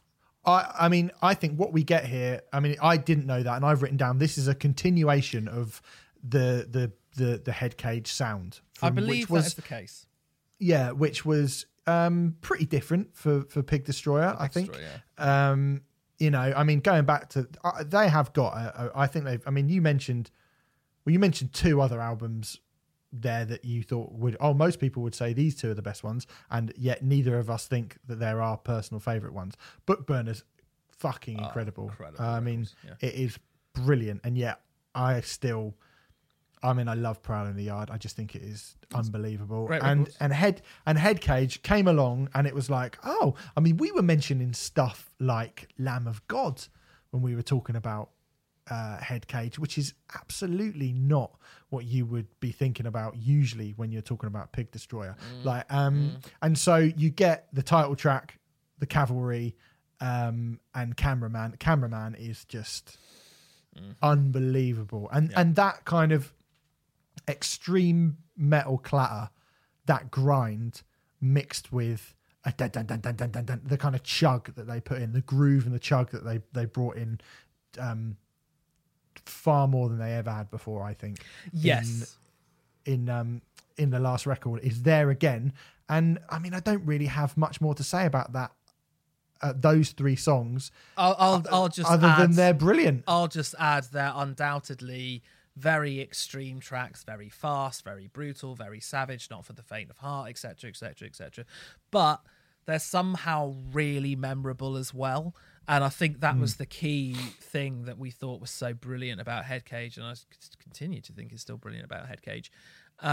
Probably a bit of a stretch to say that these songs have hooks in them, but they certainly stick in your brain in a way that a lot of bands of Pig Destroyer's contemporaries don't. Well, what they do is they kind of, grindcore is a difficult. It's difficult to move to grindcore. Do you know what I mean? It's difficult to find where and how you move, like to like a dance to grindcore. The one thing I always loved about Nauseam is I felt like they did have those big head bobby bits that were, you know, wicked, and that you could actually you could find the groove in it somewhere. And then Pig Destroyer. That's the phrase. It's difficult to find the groove. Whereas I think these songs you can find them. I agree. And the last couple of releases, you've been able to find that groove far easier. Yeah. But you know, they are, like I say, continuations of that Headcage sound. That Headcage album was brilliant. If you like that, you're definitely going to like the first 3. It's where the second half of the EP goes, where I think that is obviously the talking point of the EP. You get a very, very short thing called News Channel 6, which is almost like a sort of an intermission, if you like, a sort of bridge between the things. White Zombie-esque kind of their sort of intermissionary tracks, that sort of thing. Yeah. And then you get into Headcage, as we mentioned, which is I like a kind of this sort of quiet noise rock fizzle, which I really like, before we get into the big talking point, I guess, which is Soundwalker, which is an 11-minute plus closing track. Really, really industrial. Got a lot of synthwave vibes on it again, but certainly the darker, more more kind of ambient synthwave stuff, like that last Perturbator album that I spoke about, New Model. It got Igor Cavalera on it as well. Yeah. Popping up. What's he doing, eh? He does all this, doesn't he? He fiddles with synths, and he started playing all kind of keyboardy bits, Igor Cavalera. Okay. Bit like Jonathan Davis when he did his dubstep thing, except not as embarrassing at all. Oh, Johnny D. Yes, it is a very kind of, God, how do we describe this track? Instrumental, ambient, droning noise. Everyone loves a bit of that. Don't they? Look, it's not going to be for everyone. And just from that descriptor alone, I'm sure that there are going to be some people who go, no, that is not for me. And, frankly, fair enough. But I do think that Pig Destroyer do this kind of thing to a very high standard indeed. I talk sometimes about how really, really ambient stuff. We've had some really, really ambient instrumental post-rocky type stuff that's come in, and sometimes it's gone over your head a little bit, but I've just been like, it's not sort of there to be kind of, it's sort of background music, but in a good way. It's background music that's meant to change the molecules in the room again, and that kind of ambient music is meant to be serving the purpose of creating a nice, serene, calming atmosphere. Soundwalker principally is doing exactly the same, except rather than creating a nice, serene, calming atmosphere, Soundwalker is attempting to scare the living fucking shit out of you. And it does so in a psychological horror sense. This isn't a slasher film, it's something far more... it's a more creeping menace to it. It's more Black Swan than it is Friday the 13th. It's more the Babadook than it is Halloween, Do you agree with all this? Yeah, I do, yeah. And, I think... There are no jump scares. No, in 11 minutes, you don't get a jump scare, do you? Yes. You don't get suddenly a big, like... Yeah. It's just... You just get a lot of, like... You're like, what was that? Listen to it in headphones, walking Steve, through the woods again. I've told you so many fucking times, stop covering the songs on... We will get in trouble. Yes, exactly. That is exactly what it sounds like. For 11 minutes as well. And you're like, God, 11 minutes, that's a bit long, isn't it? Has this song... I've listened to it like, I don't know, half a dozen times. Has this song ever felt like 11 minutes to you, Steve? No, it doesn't. It's weird, it's really isn't it? good. Yeah. And you can't quite pinpoint how it moves, but it does move a lot. Yeah. It doesn't sound like, if you were to go, fuck it, I'm not going to listen to 11 minutes of it, what happens? Have you ever done that when you get a long song and you go, right, okay, so start with an acoustic bit, vroom, oh, there's a big riff, oh, they're still doing that riff, oh, it's quiet again, oh, there's that big, and that's 11 minutes. And whereas this, you go, well, that's not like that, and that's not like that, and that's not like that at all. But then you can't really see how they get, when you listen to it all the way through, I'm never sure how they get from one bit to the next. It's very subtle. It's very, very subtle. It's very good. But every single time I'm like, I sort of put it on, because I know what it is now. I know what that track is now. I kind of put it on and I go, oh, well, I might not listen to the whole thing because I've got other things to review and other bits and pieces to do and all that kind of thing. And I've listened to the whole thing every single time, which is not what I would necessarily expect from a track like that. And it's really difficult. I mean, it does make our job very difficult. It is the hardest job in the world, what we do. But, it is very, very, very difficult to kind of pinpoint why this weird noise is good and someone else's weird noise isn't. But it just is, isn't it? Like, this does not feel like 11 minutes. And it freaks the fuck out of me. I was walking through Peckham listening to this. It scared the fucking bejesus out of me. And I mean, walking through Peckham at night is not a good idea anyway. But fuck me, I mean, I almost had to switch it off. It's spooky. It's just really, really well done. Pig Destroyer have a bit of a reputation of doing this in terms of like putting something on an EP or a special edition of an album where there'll be a bonus track, which is them just like doing something really, really long and really, really crazy. I remember for Terrifier, I think I have the bonus edition version where there is a second disc. I think it's the Japanese version actually, which has one additional song on it, but the song's called Natasha, and it's 37 minutes and 55 seconds. Yes. And it's just this big sludgy doomy thing, which, to be totally honest with you, is not normally my cup of tea. But I remember listening to Natasha and being like, this is really good. You know, and they do. Well, mate, fucking even going all the way back to Prowler in the Yard, Piss Angel is, I think it's like, it's definitely over 7 minutes long. And when you think most of the songs on that record are like 35 seconds, 52 seconds, like whatever, you know. 7 minutes and 57 seconds. And I know that's the thing where you go, oh, bloody metal bands, they just put a long song at the end. But no, Piss Angel's a good example of it, though. Yeah. And that's what you call your lovely girlfriend, isn't it? Piss Angel, will you be mine? And that's 2001. Yeah, that's Wu-Tang Clan. What? Doesn't mean anything. Doesn't mean anything.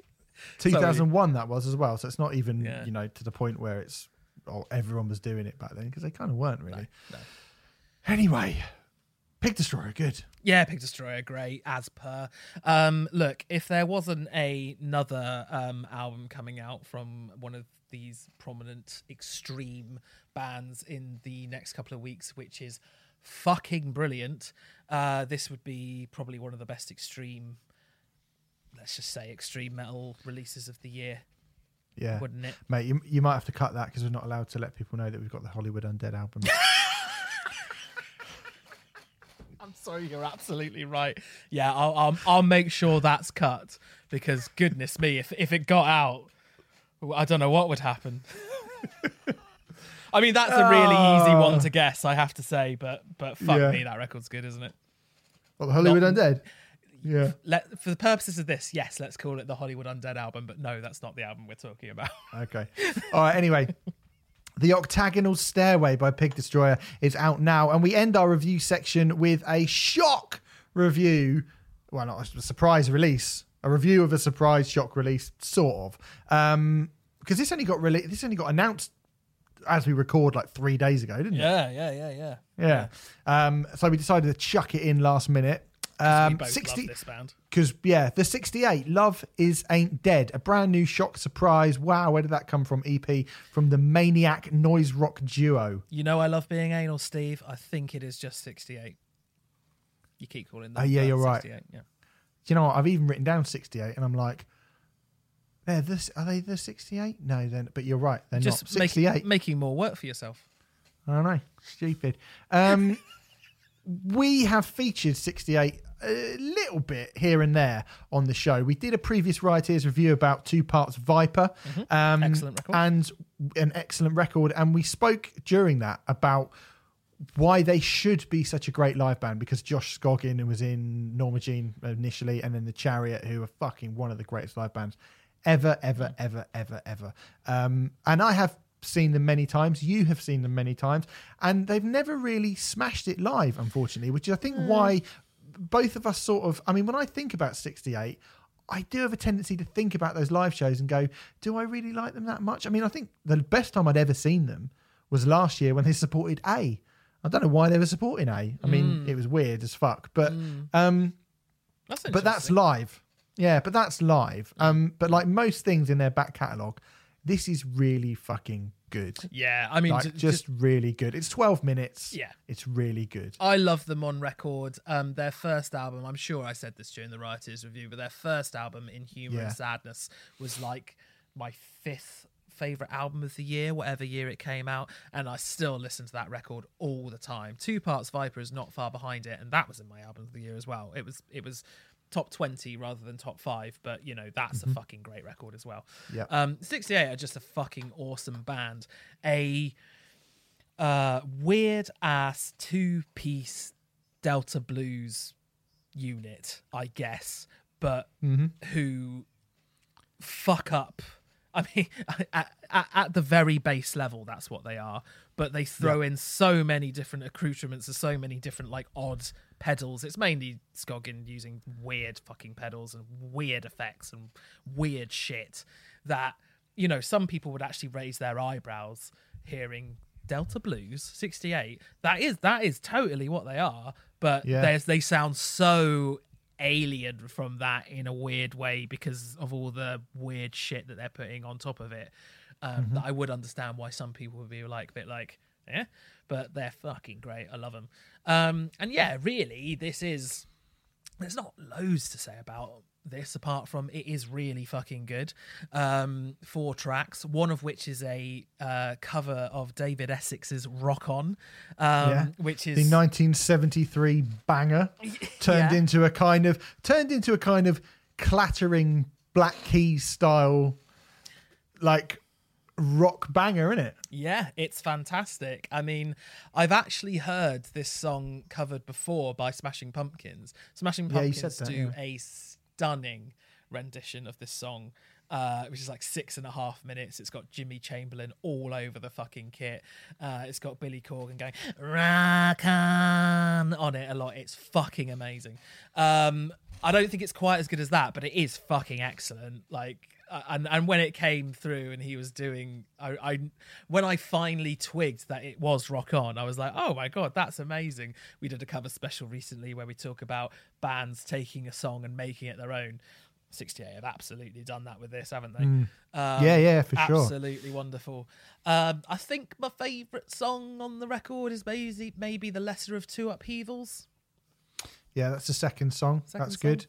I like Passenger as well. Sorry, go on. Yeah. Do you not like Bad Bad Lambert? You probably like that as well. I do like it as well. I just wanted to pick a highlight, but now we've said all the songs. So we've said all the songs. I really love the weird, discordant electronic outro of that song, which is really good. But yes, again, essentially what you've got here is a cover and 3 songs of 68 doing kind of alt-rock blues, mangled and strangled and smashed to pieces and then rebuilt in their own kind of odd Frankenstein-y monster kind of way in 12 minutes. And if you aren't familiar with this band, or you are familiar with them and you've never really bothered to check them out and you've just thought, well, I don't know if I want to sit through a whole album, or you've seen them live and you've just gone, this just seems really weird, I'm not sure. But because they have supported everyone from fucking POD to A to Palm Reader to fucking I think Palm Reader supported them actually, but yeah. Oh yes, you're right. Sorry, Palm Reader supported them. But they've supported everyone they've supported, I saw them supporting Beartooth, which again, right, absolutely bizarre. Really, why? They do. Why? Was it POD or it was Alien Ant Farm? I think it was Alien Ant Farm and someone else they supported. They did one of those new metal tours and they were right at the bottom. And it's like, what are you doing here? I think they get on these bills because I think so many people have an insane amount of respect for Josh Scogin. I think it's as simple as that. That's my guess anyway. I mean, I don't know that for a fact, but that is my guess. I'm sorry, I've just read this in the press release and I want to... We've almost said this, but this is a really good descriptor, like a Delta Blues reimagining of Bleach era Nirvana or the disgraced punkish cousin of the Black Keys. That's very good. Cool. That is very good. Yeah. Should read the press releases. Anyway, but yeah, if you haven't listened to this band before, you've always been a bit like, this is 12 minutes. It won't take you very long. It's a really good indicator of what they are. And if you like this, then you've got 2 very good albums to... Yeah.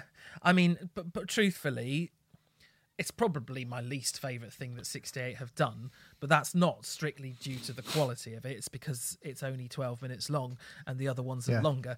I mean, I think In Humour and Sadness is the one for me, and In Humour and Sadness is only half an hour long, so I'd probably jump on that. But this isn't a bad place to start. There isn't a bad place to start with 68. No. Love Ain't Dead by 68. Not a bad place to start. Speaking of...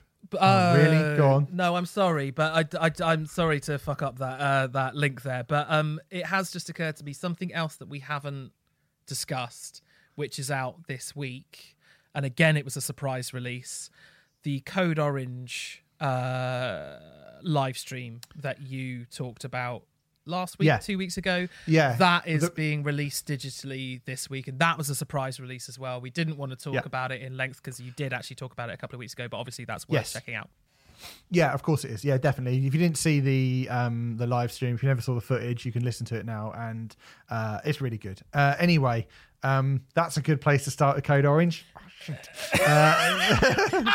Right, look, let's go on to broken records. This is how we end the show, by trying to find the worst album of all time. We have had a few weeks where this feature has been pretty fucking hellish. Yeah. We've been down to some pretty grim places recently. Yeah. And although there is some grim shit surrounding this record, undoubtedly, which unfortunately, again, we're going to have to get into. A little bit, We're going to talk about Corey Feldman, Angelic to the Core, which was released on the 22nd of June, 2016. This is actually, yes, Corey Feldman, the actor. The actor is, who you probably know, it's his 5th album. How the fuck did we get here, Remfry? How the fuck did we get to talking about the 5th album by Corey Feldman? Well, I believe that they're all made by him. Yes. Yeah. So, I think that's but how it was not happened. something I was aware that Corey Feldman had any kind of career in music. I mean, Corey Feldman, for those of you who aren't aware, was an 80s child prodigy who got his break in a McDonald's advert. Prodigy? Yeah, he was a prodigy. Right. Okay, no. Say both. Okay. He got his break in a McDonald's advert as a young boy. He went on to star during the 80s in the likes of The Goonies, The Lost Boys, Stand By Me, Gremlins, The Burbs. Basically, if you're a fan of 80s movies, you probably have watched a lot of films and are very keen on a lot of films that feature the talents of Corey Feldman, I would say. You have been very furious with me, actually, in the past for not having seen The Lost Boys. Been a couple of times because we did the Lost Boys soundtrack for Trade Off. On Trade Off. And we also, did we cover... we covered it for something else as well for some reason. Lost Boys definitely came out quite recently. Because we were doing this, Steve, I found myself with a spare hour and a half. I have watched The Lost Boys. Yeah, I have. How good is Lost Boys? I don't understand. I want to go up to every single person who's ever recommended The Lost Boys to me and ask them what on earth they were talking about. That is an objectively bad film, Steve. No. It's an absolutely appalling film. Jason Patric is woodener than a wooden stake. It's quite a good joke because it's a vampire film. Are you sure you watched the same film, The Lost Boys? I watched The Lost Boys with Kiefer. It's about vampires. Kiefer Jack Bauer Sutherland. Yeah, about vampires. It has not aged well, Steve. Oh, well, no. I mean, look, it's a camp, it's a kitsch, really 80s teen horror flick. I mean, I don't know why you thought you were watching, like, Darren Aronofsky's Pi or something. Like, what the... My favourite film. You know what I mean? Well, yeah. This is not La Tricolore Bleu. This is The Lost... Stop naming all my favourite films, all right? I mean, look, I love Back to the Future. I think The Goonies is quite good. You know, there was plenty of 80s films that I like. It's not just French cinema. It's not just the Dardenne brothers that I'm into. But it's rubbish, isn't it? It's fucking shit. No, it's rubbish. It isn't. No, it isn't. No, it isn't. No, it isn't. It is a great... No, it isn't. It is a great... I watched this with my girlfriend the other week and she was like, it's not aged very well, this film, it's still brilliant. She's like, it's still just like such a great snapshot of like that, like of the ridiculous 80s. She's like, it's such a brilliant snapshot of that period and it's so over the top and it's so funny as well. It's fucking funny. I can't believe my brother's a goddamn blood-sucking vampire. Wait till I tell Mum. It's like, that's a great joke. It's a great film. The tone's all over the place. One moment it felt like that it was a truly quite gruesome horror film, and the next it was like Home Alone. Like it's all over the place. It doesn't work. It's all over the place. It does work. The best bit about that film is the grandfather by a fucking mile. He is hilarious. He's brilliant. That final line he has where he's like, the problem with living in wherever they live is all the goddamn vampires. It's just like that is brilliant. Kiefer Sutherland is the only person who can act in it. I quite like Star as well, but not for her acting ability. Yeah. She's a bit of a crush of mine as a young boy. Oh yes, please. It's just crushing. Her and the one from Kim Cattrall in Big Trouble in Little China. Lovely stuff. Yeah. Lovely stuff. I was a Jennifer Connelly. If you were fit in the 80s, you were really fit. Because most people look like shit, let's be honest. You got to be really fit to look fit in the 80s in 2020. My first crush was Jennifer Connelly in Labyrinth. So, Oh, mate, she's like 14 in that. No, she plays 14-year-old. My first crush, I was fucking 8. I'm not saying I was very, very young, all right? No, don't do that. Don't slag off the Lost Boys. I mean, mate, this is my revenge for the New Radicals for you. I'm getting you stitched up the New Radicals. I'm sorry, man. I just didn't think it was very good. I think it's a nostalgia fest at best, and there are some wonderful films from the 80s that still hold up. Gremlins, Back to the Future, all the Indiana Joneses from the 80s, blah blah blah. I don't think The Lost Boys is one of them. I'm sorry. Well, there you go. Renfrey leads a joyless existence, everyone. Anyway, I'm going to stick to Three Colours Red. As if that wasn't enough of it. I mean, we haven't even spoken about any kind of music yet, and you've already burnt Corey Feldman to fuck. No, I think Corey Feldman was fine in it. I mean, I don't know why he was doing that really low voice thing in it. His voice gets lower and lower and lower with every scene. Yeah, I'll tell you why that is. Why I interpret that is because kids who are trying to look hard put on a voice of a hard person. So you're saying he's actually a genius actor? Well, I'm saying he's made that choice as an actor. I ain't got no beef with Feldman. No. I think he's a great presence. Stand By Me is one of my favourite films of the 80s. I think Stand By Me is genuinely a classic and stands up even today. It's a slightly different film to the Lost Boys in every way. Film. It's a very different film, but it's from the 80s and it stars Corey Feldman, and those are the things that we're talking about. So that's why I bring it up. Yeah, fair enough. You brought up the fucking Three Colours trilogy. What the fuck are you talking about? Basically, if you watch a movie in the 80s, Corey Feldman was probably in one or two. Yeah. So his success and his friendship with another young actor from the film we were just talking about, Corey Haim, led to the two being dubbed the Two Coreys, and they starred in a string of films together. The main one being Licence to Drive in 1988. That was sort of their big smash, that is fucking awful. Right, okay. If you think Lost Boys is bad, your beard will fall out if you watch Licence to Drive. Well, it took me long enough to see Lost Boys, so I'll try and get round to Licence to Drive in 2025 or something. You don't need to. You do not need to watch Licence to Drive. So that was the sort of the glory period of Feldman's career, which started to kind of deteriorate a bit in the 90s. He started the 90s by voicing Donatello in the Teenage Mutant Ninja Turtles live action film, which is actually quite good. About that, yeah, you're right. Yeah. It's not bad, that. But kind of drug problems stunted his progression as an actor. He actually released his debut solo album Love Left in 1992. Oh, right. Before starring in a bunch of TV shows and straight-to-video movies across the decade. In 2002, he released his second solo album, which was titled Former Child Actor, although he actually did put a band together. This is where it all gets a bit confusing, because he had a band called Truth Movement, which is called Corey Taylor. Corey Haim? Future Broken Records, Corey Taylor. Yes.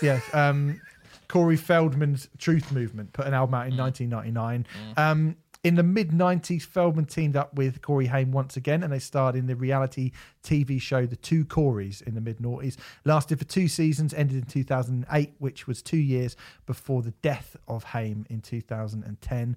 He started doing a lot of the old reality TV and talent show rounds in the next few years, Dancing on Ice. So, did he do Dancing on Ice? Oh, he did do Dancing on Ice. In America, surely? No, on ITV. No. Yeah. Yeah. He also spoke of his friendship a lot over the years with Michael Jackson. He publicly defended him from any of the allegations with him over the years, and he's actually been very, very consistent with that. He's done a concert with Truth Movement after his death, prior to the release of their 2010 album technology analogy, which I haven't heard.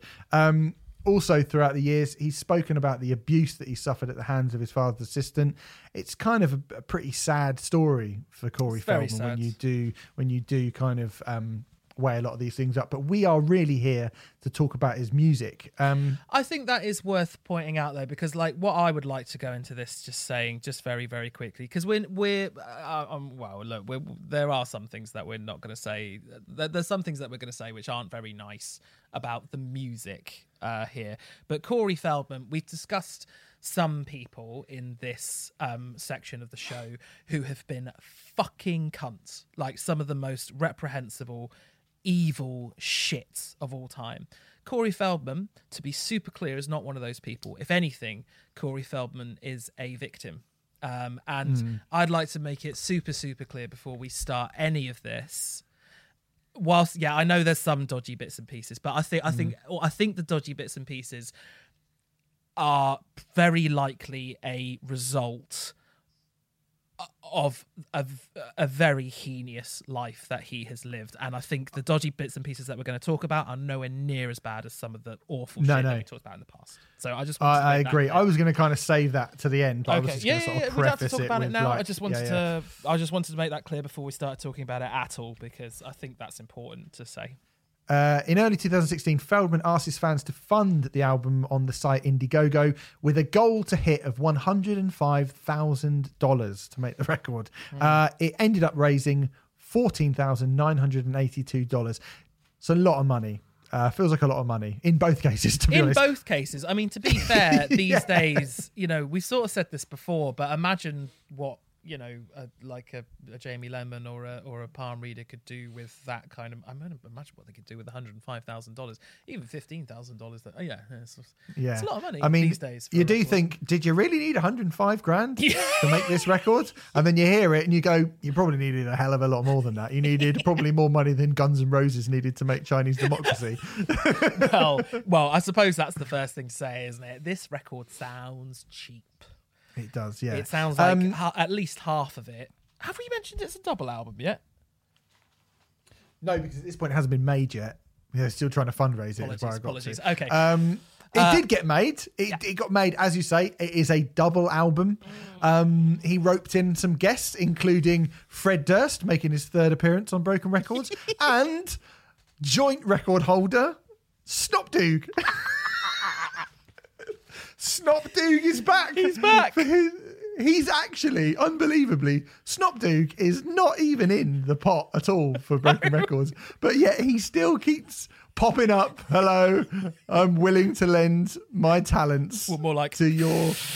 Hello, I'm willing to lend my talents. Yeah. Anyway, reviews are pretty fucking thin on the ground, to be fair. It's not really been reviewed. Do you mean that there were reviewers who didn't want to listen to all 94 minutes and 41 seconds of this album? That's a surprise. It would appear so. It doesn't seem to have been reviewed by the NME or by Rolling Stone or by any of the big places at all. What a shock. Yeah, there was. I mean, one of the big places to get your music reviews these days is Anthony Fantano's Needle Drop YouTube channel, who did give it an infamous not good on his channel, and a 50-minute rant that started with, "This is the worst album of the year, an album that I think will maybe go down as the worst album of the decade, an album that, quite frankly, will break the records of badness if there are such things." Sputnik Music on the dance floor, has he? No, he hasn't. Sputnik Music gave it 1 out of 5. The review summary said, "Kind of like witnessing a car crash from afar, only to find out you're actually the victim." That's actually quite good. Yeah. And it ended by saying, "What can be faulted, though, is the most inexcusable, poorly performed, ill-conceived, sloppily packaged, anti-structure mistake I have ever had the misfortune of listening to. 10 years in the making. I'm sorry, Corey, but you've lost your damn mind."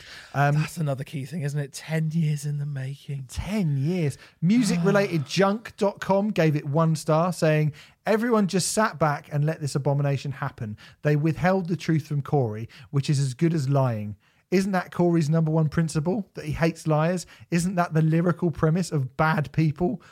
Quote from the lyrics, "They're evil, deceitful." Isn't that the lyrical premise of most of these songs? And yet these bastards still didn't have the courtesy to tell Corey the truth, that he doesn't have an iota of musical talent, making him believe that these songs were actually listenable. They smiled and laughed and nodded supportingly as he played back recordings of himself wailing over electronica that wouldn't have been cool in 1999. Was it all a joke to them? A laugh at Corey's expense? That actually sounds like they're being quite sort of nice to Corey. I think that's really astute. I'm just super quickly just to butt in there. I mean, I actually found his crowdfunder, and he was, you have to write a blurb for your crowdfunder to explain why you're doing it and stuff like that. And Corey Feldman said, "I was never told the music stinks or I just don't hear it, as typical turndowns from major labels go. No, instead I got lots of weird excuses like the songs are catchy, but do you have to sing them? Or not bad for an actor, but we don't feel like you have the time to dedicate to a music career." Yeah, I mean, if he was told those things, indeed, those people were being polite, and they probably should. And you and I make a kind of a big point of being honest and saying, because in the long run, if you're not honest with people and if you're not honest with your appraisal, then you're just fucking them up long term, I think. And that does feel like, because, I'm sorry, Mr. Feldman, but this musically, it absolutely stinks. I mean, it's dreadful. It's fucking awful. Objectively, it's awful. But that might have just been the critics, Renfrey. No, apparently not. It has 2,483 reviews on Rate Your Music. Fuck, that's a lot. 1,731 of them have awarded it half a star. 353 have given it 1 star, which leaves about 400 other reviews. Now, most of them are 2 or 2.5. 3 of them are 3, which is, there are no 4s. No one's given it 4. And 5 mad people on this planet who exist on this planet have given this album the full 5 stars. So out Fred of 2,000... Snot Dog, Corey's mum. And the ghost of Corey Haim.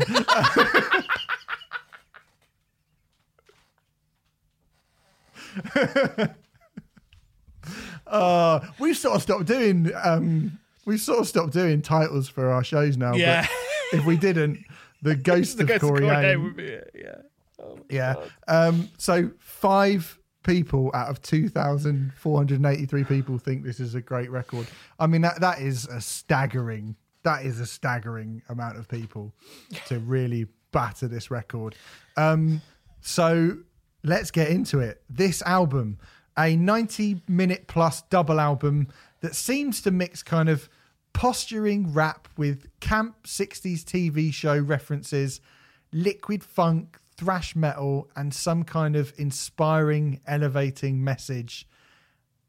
It is as mental as anything I think I have ever heard in my entire fucking life. It's diverse. Renfrey, it's diverse. What is this? Let's go to Mr. Feldman once again. There's something for everyone, Feldman tells the AP, explaining that the first half of the album is all dance music and dedicated to his late friend Michael Jackson, whilst the second half is rock bass and dedicated to another late friend, Corey Haim. So that's nice. Yeah.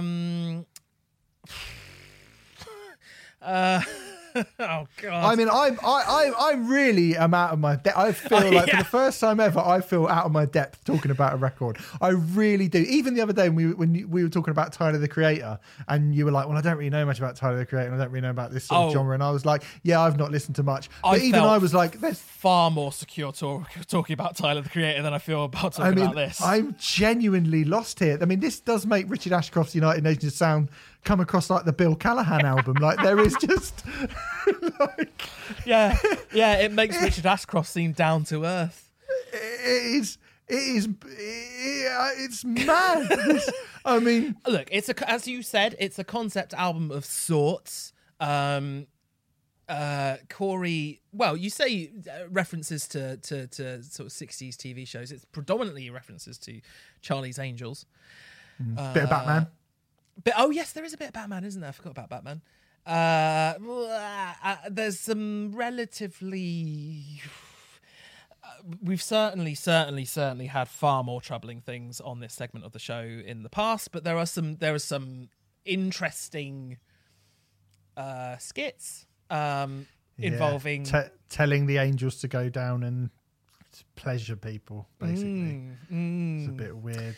Very weird. It does sound like Corey's just hired some sex workers and asked them to make cooing noises in all the right places for him, which is fine, I suppose, if you so wish. I just hope he paid them well.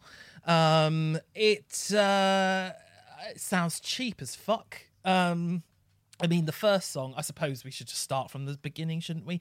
Ascension Millennium marks the horrifying crossroads between Vengaboys, Aqua, and Michael Jackson. I mean, so much of this first half of this record, so much of it, I was just like, this is like Michael Jackson was in a really serious car crash, and they just went, can you still make a record? And he's like, yeah. Can you still do the moonwalk, Michael? Yeah. Okay. It's like, it is still Michael Jackson. Everyone, don't worry, it is still Michael Jackson. It's just he can't really walk and his eyes are glazed over and he's just a bit like, you're all right, Michael? Yeah, do the moonwalk. Yeah, do the moonwalk. You remember he did the moonwalk, Michael? Yeah. It's like he's gone. He's not there anymore. He's definitely you know what gone. I mean? He's definitely gone. There's a few great puns on this record. There's a song. The numeral, what are you doing? Sorry, let's do that again. You're talking about forbidden attraction? I absolutely am. The numeral 4, bid in attraction. Forbidden attraction. It's a sexy song of sorts, isn't it, Steve? Or rather, an attempt, very much of sorts. An attempt at a sexy song would be a more accurate descriptor. There's a filthy bass line that sounds like it's a horny wasp stuck in a jar. It's just awful. It's so bad. There's nods to Prince, I think, on Bad People. Very bad version of Prince. A bit of a confession. I've confessed this before. Mate, it's a nod. It's a nod to Prince in the same way that Harold Shipman is a nod to Florence Nightingale, right? Yeah. Duh is astonishingly bad.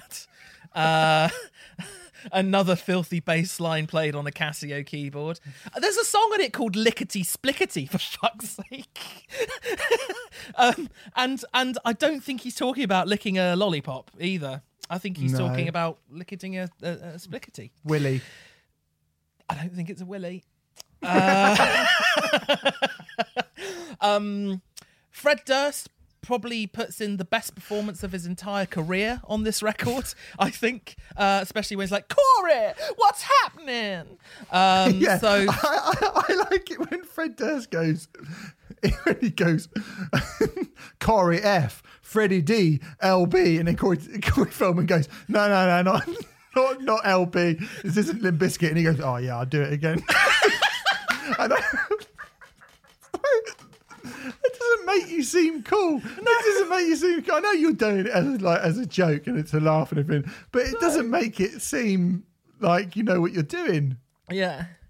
I'll do it again. Oh yeah, sorry, I'll do it again.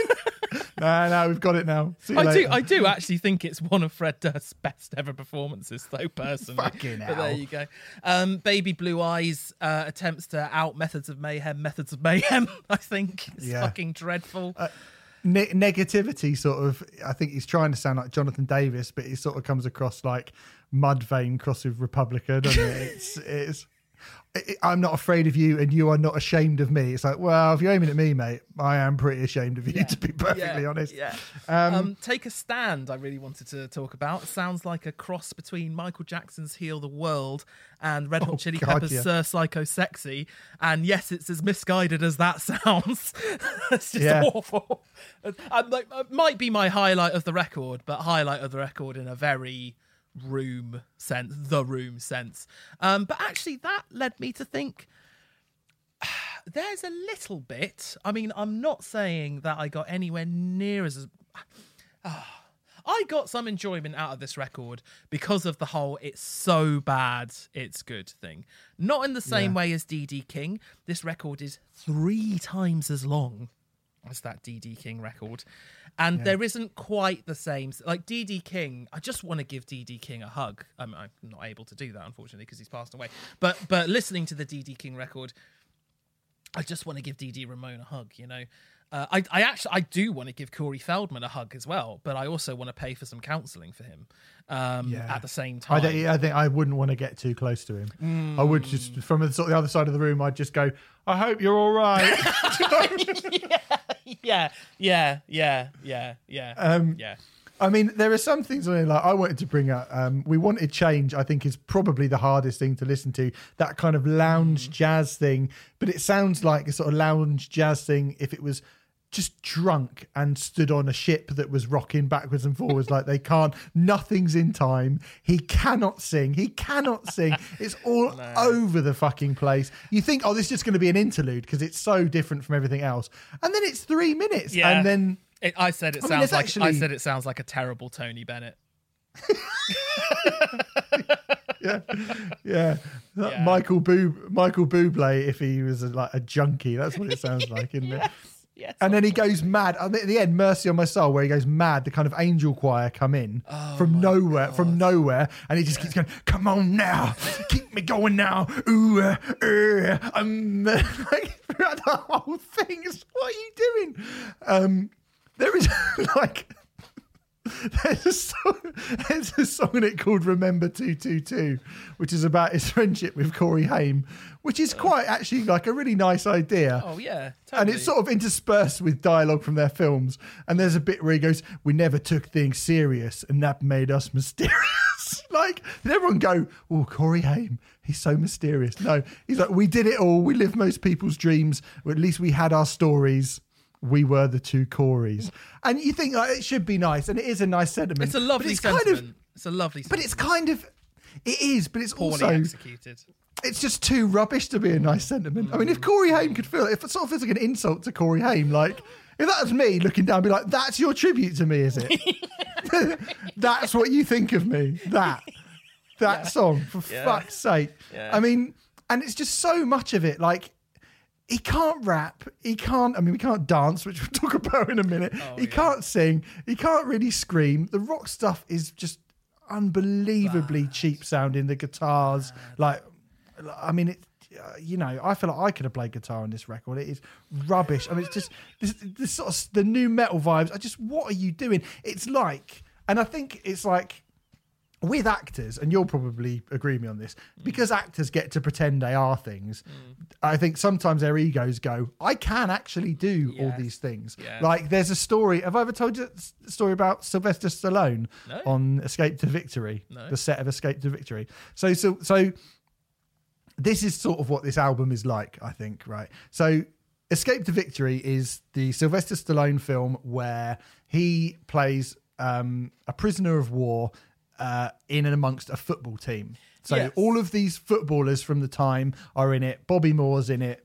And Pele's in it. The greatest footballer of all time, right, is in it. Yeah. And Sylvester Stallone plays the goalkeeper in the film. Now, bearing in mind, Sylvester Stallone really is signed up just to be a name. He's not signed up because he can play football. And there's stories of him being like, he doesn't know anything. He doesn't know the rules of football when he comes on set. I read a thing about the making of this film, and apparently Sylvester Stallone challenged Pele to a penalty shootout and bet him and went, I bet you $5,000 if you take 10 penalties. Oh, amazing. If I take 10 penalties, if you take 10 penalties against me, I'll save more than I let in. And you just think to yourself, you didn't even know this sport existed 2 months ago. Yeah. And you're going up to the guy who is, of all the people that have ever been born on this planet, ever, he's the best one that's ever done it ever, right? Which even I know. Which even you know. Even I know that, yeah. You are not going to save Pele's penalties. If Lev Yashin and Dino Zoff and Gordon Banks aren't saving Pele's penalties, You are not going to have like, I stood in near the goal for a month and pretended like I could save a penalty because it said it in the script. So I must in real life be able to save an actual penalty by the greatest footballer of all time. No, mate. You're just an actor. And Corey Feldman feels like someone's gone, you were mates with Michael Jackson. You see him doing that dancing? Yeah, you could probably do that, couldn't you? Well, I've played someone in one of my films before who could. So, yes, I definitely can. And it's so unbelievably misguided. Shall we go on to the TV appearance? Yes, we probably should. I just watched this just before we started. Yes, I asked that you watch this. I couldn't quite believe what I was watching. You take it away, man. I mean, I don't even know where to start with it, frankly. So it's a performance of the song "Go For It," which is the one that features Snop Dogg. Snop Dogg. I do apologise. I should pronounce his name correctly. Get his name right. Yeah. Go on, you take it away. So it's Corey Feldman and the Angels on the Today Show, and it's basically 4 sort of scantily clad young ladies with instruments backing Corey Feldman in tight leather trousers. Some sort of he looks like Michael Jackson, hoodie. Doesn't he? Well, yeah, he's got a hoodie on, but it's like a big sort of pixie hoodie, so it's like a goblin. Yeah. And and he kind of takes it off halfway through, and he starts doing this dance, but it's like, did you used to go to like the school disco, and there'd be one kid who would always think that he could dance like Michael Jackson, and actually all he could do is sort of walk backwards a bit and on his tiptoes. Yes. He's doing that. He's doing that kid, isn't he? He's doing the popular kid at school, who can't dance, but because he's good at football, and because he's like he's getting an A in maths, and everyone thinks like he's the jock. Yeah. He thinks he can dance, and he's doing these weird fucking like. I mean, I really genuinely can't explain his dance moves. I think that's a very crap good Michael Jackson. He's crap Michael Jackson, yeah. I mean, a more kind of... it's David Brent. It's that... It is, yeah. It's what it is. It's the Ricky Gervais dance, basically. Yeah, a more universal... I mean, Drunk Dad at a Wedding would be a more universal kind of... Well, I think your descriptor is more accurate, but yeah. It's bad. Very, very bad. It's really bad, and apparently it went vinyl. It was released on vinyl. I think, sadly, I don't think this album was released on vinyl. It's available on CD for $30 from Corey's own website, but I don't think it's got a vinyl release. And good car boot sales everywhere, and some bad ones too. Yeah, and it went viral that dance that he did apparently, and I'm not really surprised because it is pretty funny. I mean, I don't know how we even begin to start knowing where to put this. It's such a bizarre record. I mean, before we go into it, just for a bit of aftermath, after the record came out, Feldman created a 360-degree management development and product entity known as Corey's Angels, which is there to help girls who were kind of lost and needed to help find their way. So he did that, and this year he released a movie which he was trying to raise $10 million to finance, called My Story, The Rape of Two Coreys, which was about his relationship with Haim and features some claims that he and Haim were abused in their early years. Actually features some stories regarding the entirety of Hollywood being this kind of mass paedophile orgy. Charlie Sheen is one of the people in it who comes off particularly badly, so I'm told. Shortly after the premiere of that film, former members of Corey's Angels, who were the musical backing band that I was talking about, and part of the girls who had lost their way, started speaking up about the My Truth fundraising tour. So he took the band out to raise funds for this. And one by one, they started detailing psychological, physical, and emotional abuse that each of them experienced while working with Feldman. one of them said, everything from the excessive drug use, the sexual harassment and the abuse that we had to endure and witness, but there was a lot of other issues, human rights issues, workers' rights issues, women's rights issues that were violated as a result of working for him. After the release of the film, Feldman claimed he was in danger and left the country. Cool. So, it's like, fucking hell, what a mess. He has been dramatically fucked up. Yeah. And that's, and you know, if he's done something illegal or whatever, or he's done something abusive, then, you know, sorry, dude, you did the thing. Of course. That sort of behaviour, though, if you're a victim of that kind of behaviour, it's patterns repeating, and it's gonna fuck you up. It's tricky. I really don't want to come across as if I'm sounding like, oh, what he did was fine, because it doesn't. It is. There is not a definite. We don't really know exactly what happened there. There are accusations and so on and so forth. It's not super clear. I mean, the headline for this Hollywood Reporter article is Corey Feldman explains Corey's Angels. They don't have to sleep with me. And it is, they have done that thing of picking out a headline which is a bit more salacious and so on and so forth. But I mean, I'm not going to read the whole thing here. In fact, I don't think I'm going to read any of it, because I think you do need to read the whole thing to get any kind of context whatsoever. But obviously the purpose of this article was to clear it up, and I don't think I think he kind of makes it even less clear. I think the article makes it even less clear. It's a bit like when Martin Bashir interviewed Michael Jackson, and he was like, well, you do, it's not good to have young children sleeping in your bed, is it?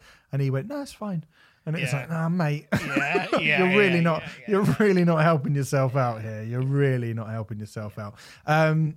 But like you rightly said, I think if you Hollywood and fame and all that stuff is a proper horrible, can be a nasty, crushing place for a young person. And as it clearly was for Corey Feldman. He went through some fucking horrible abusive shit. And, I don't think that's an excuse if he did those things. I don't even want to get into that at the moment because it's really not clear. But fuck me, he's had a hard life, So, yeah.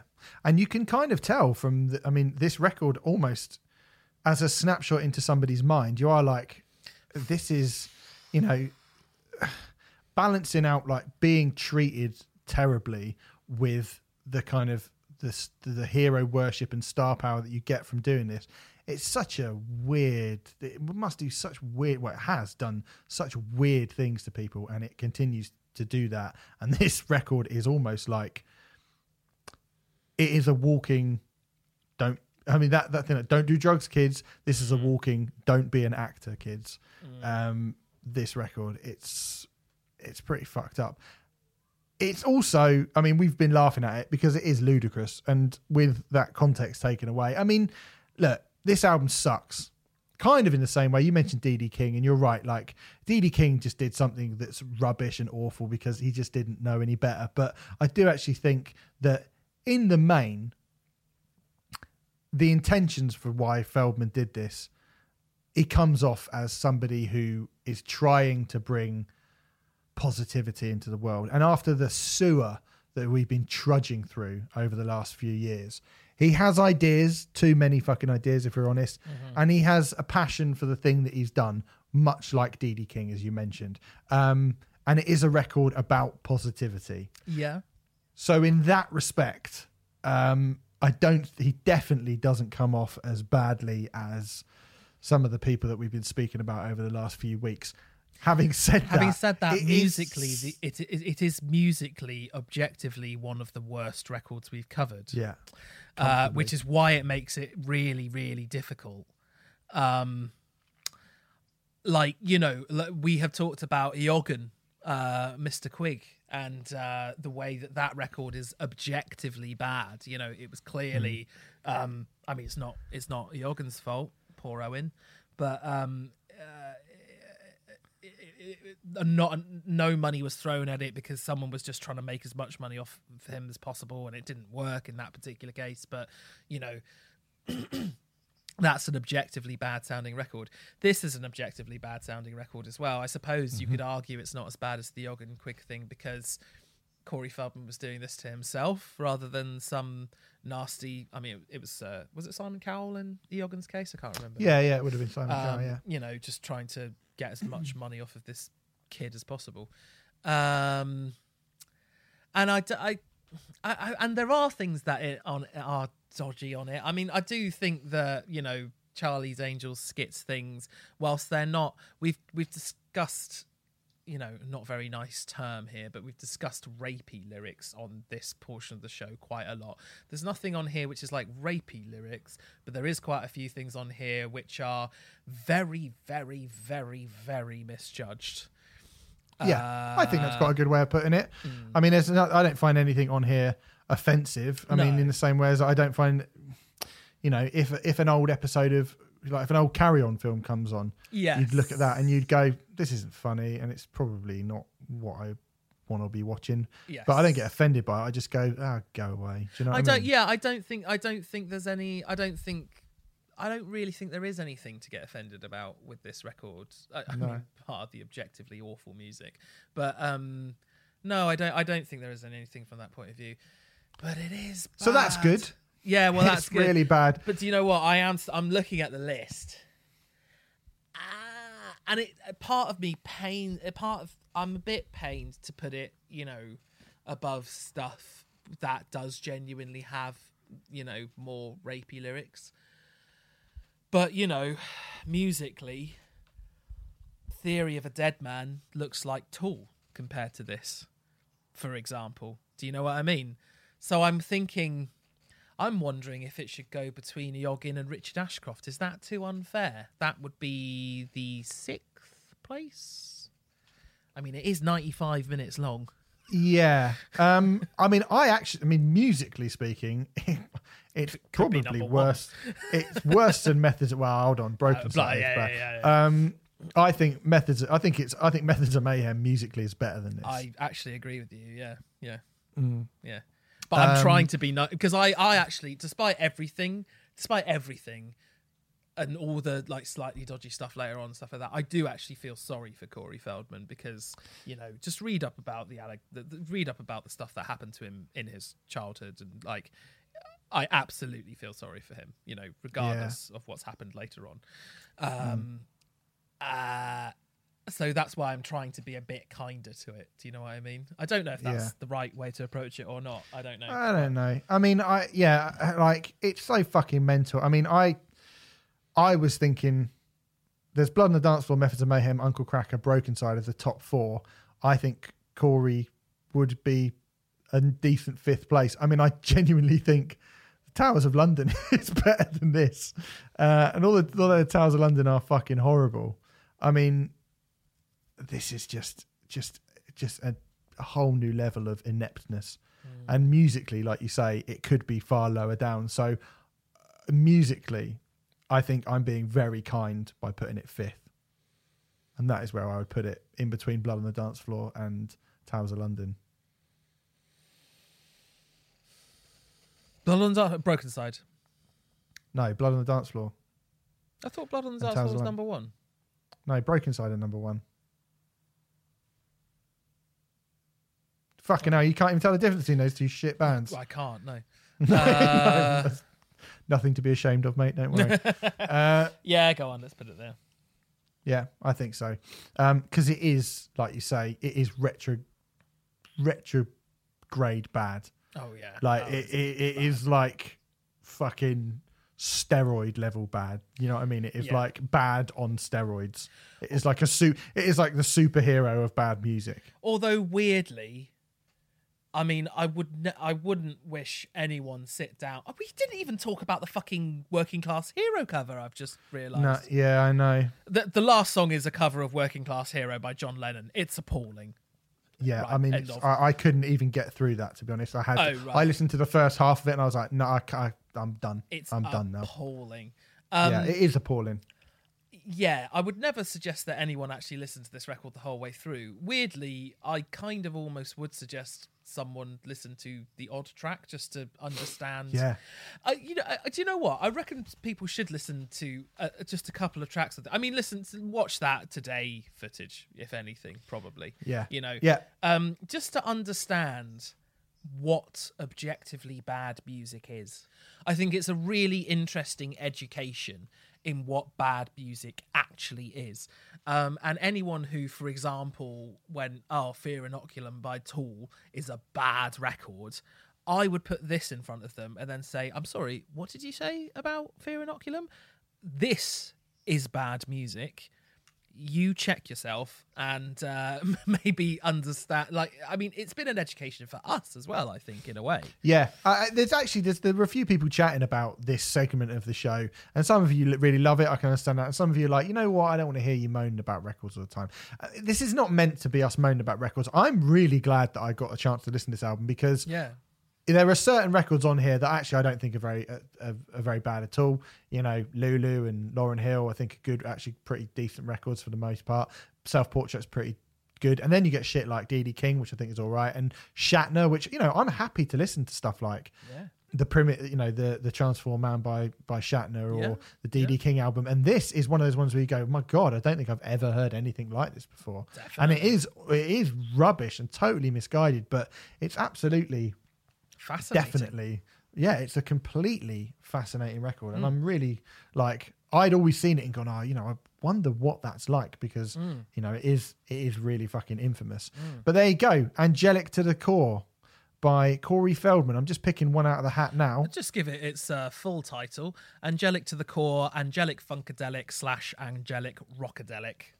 Yeah. Great. This will be a good one. I saw someone, this actually is funny because I saw someone a few weeks ago posted a thing where they said, talking about bands who have got no bad albums, and they said Van Halen. Well, I hope that person is listening because next week we're going to be talking about Van Halen 3. Okay. Cool. Yeah. So that's next week. We're going to be doing a bit about Van Halen. We're also going to be reviewing a new album from Marilyn Manson. Marilyn Manson's got a new album out, guys, amongst other things. So thanks very much. We shall see you next week. Should be some sort of classic album coming for you if you're a patron, patreon.com/Right Act Podcast to sign up real soon. But in the meantime, we'll see you next week. Bye-bye.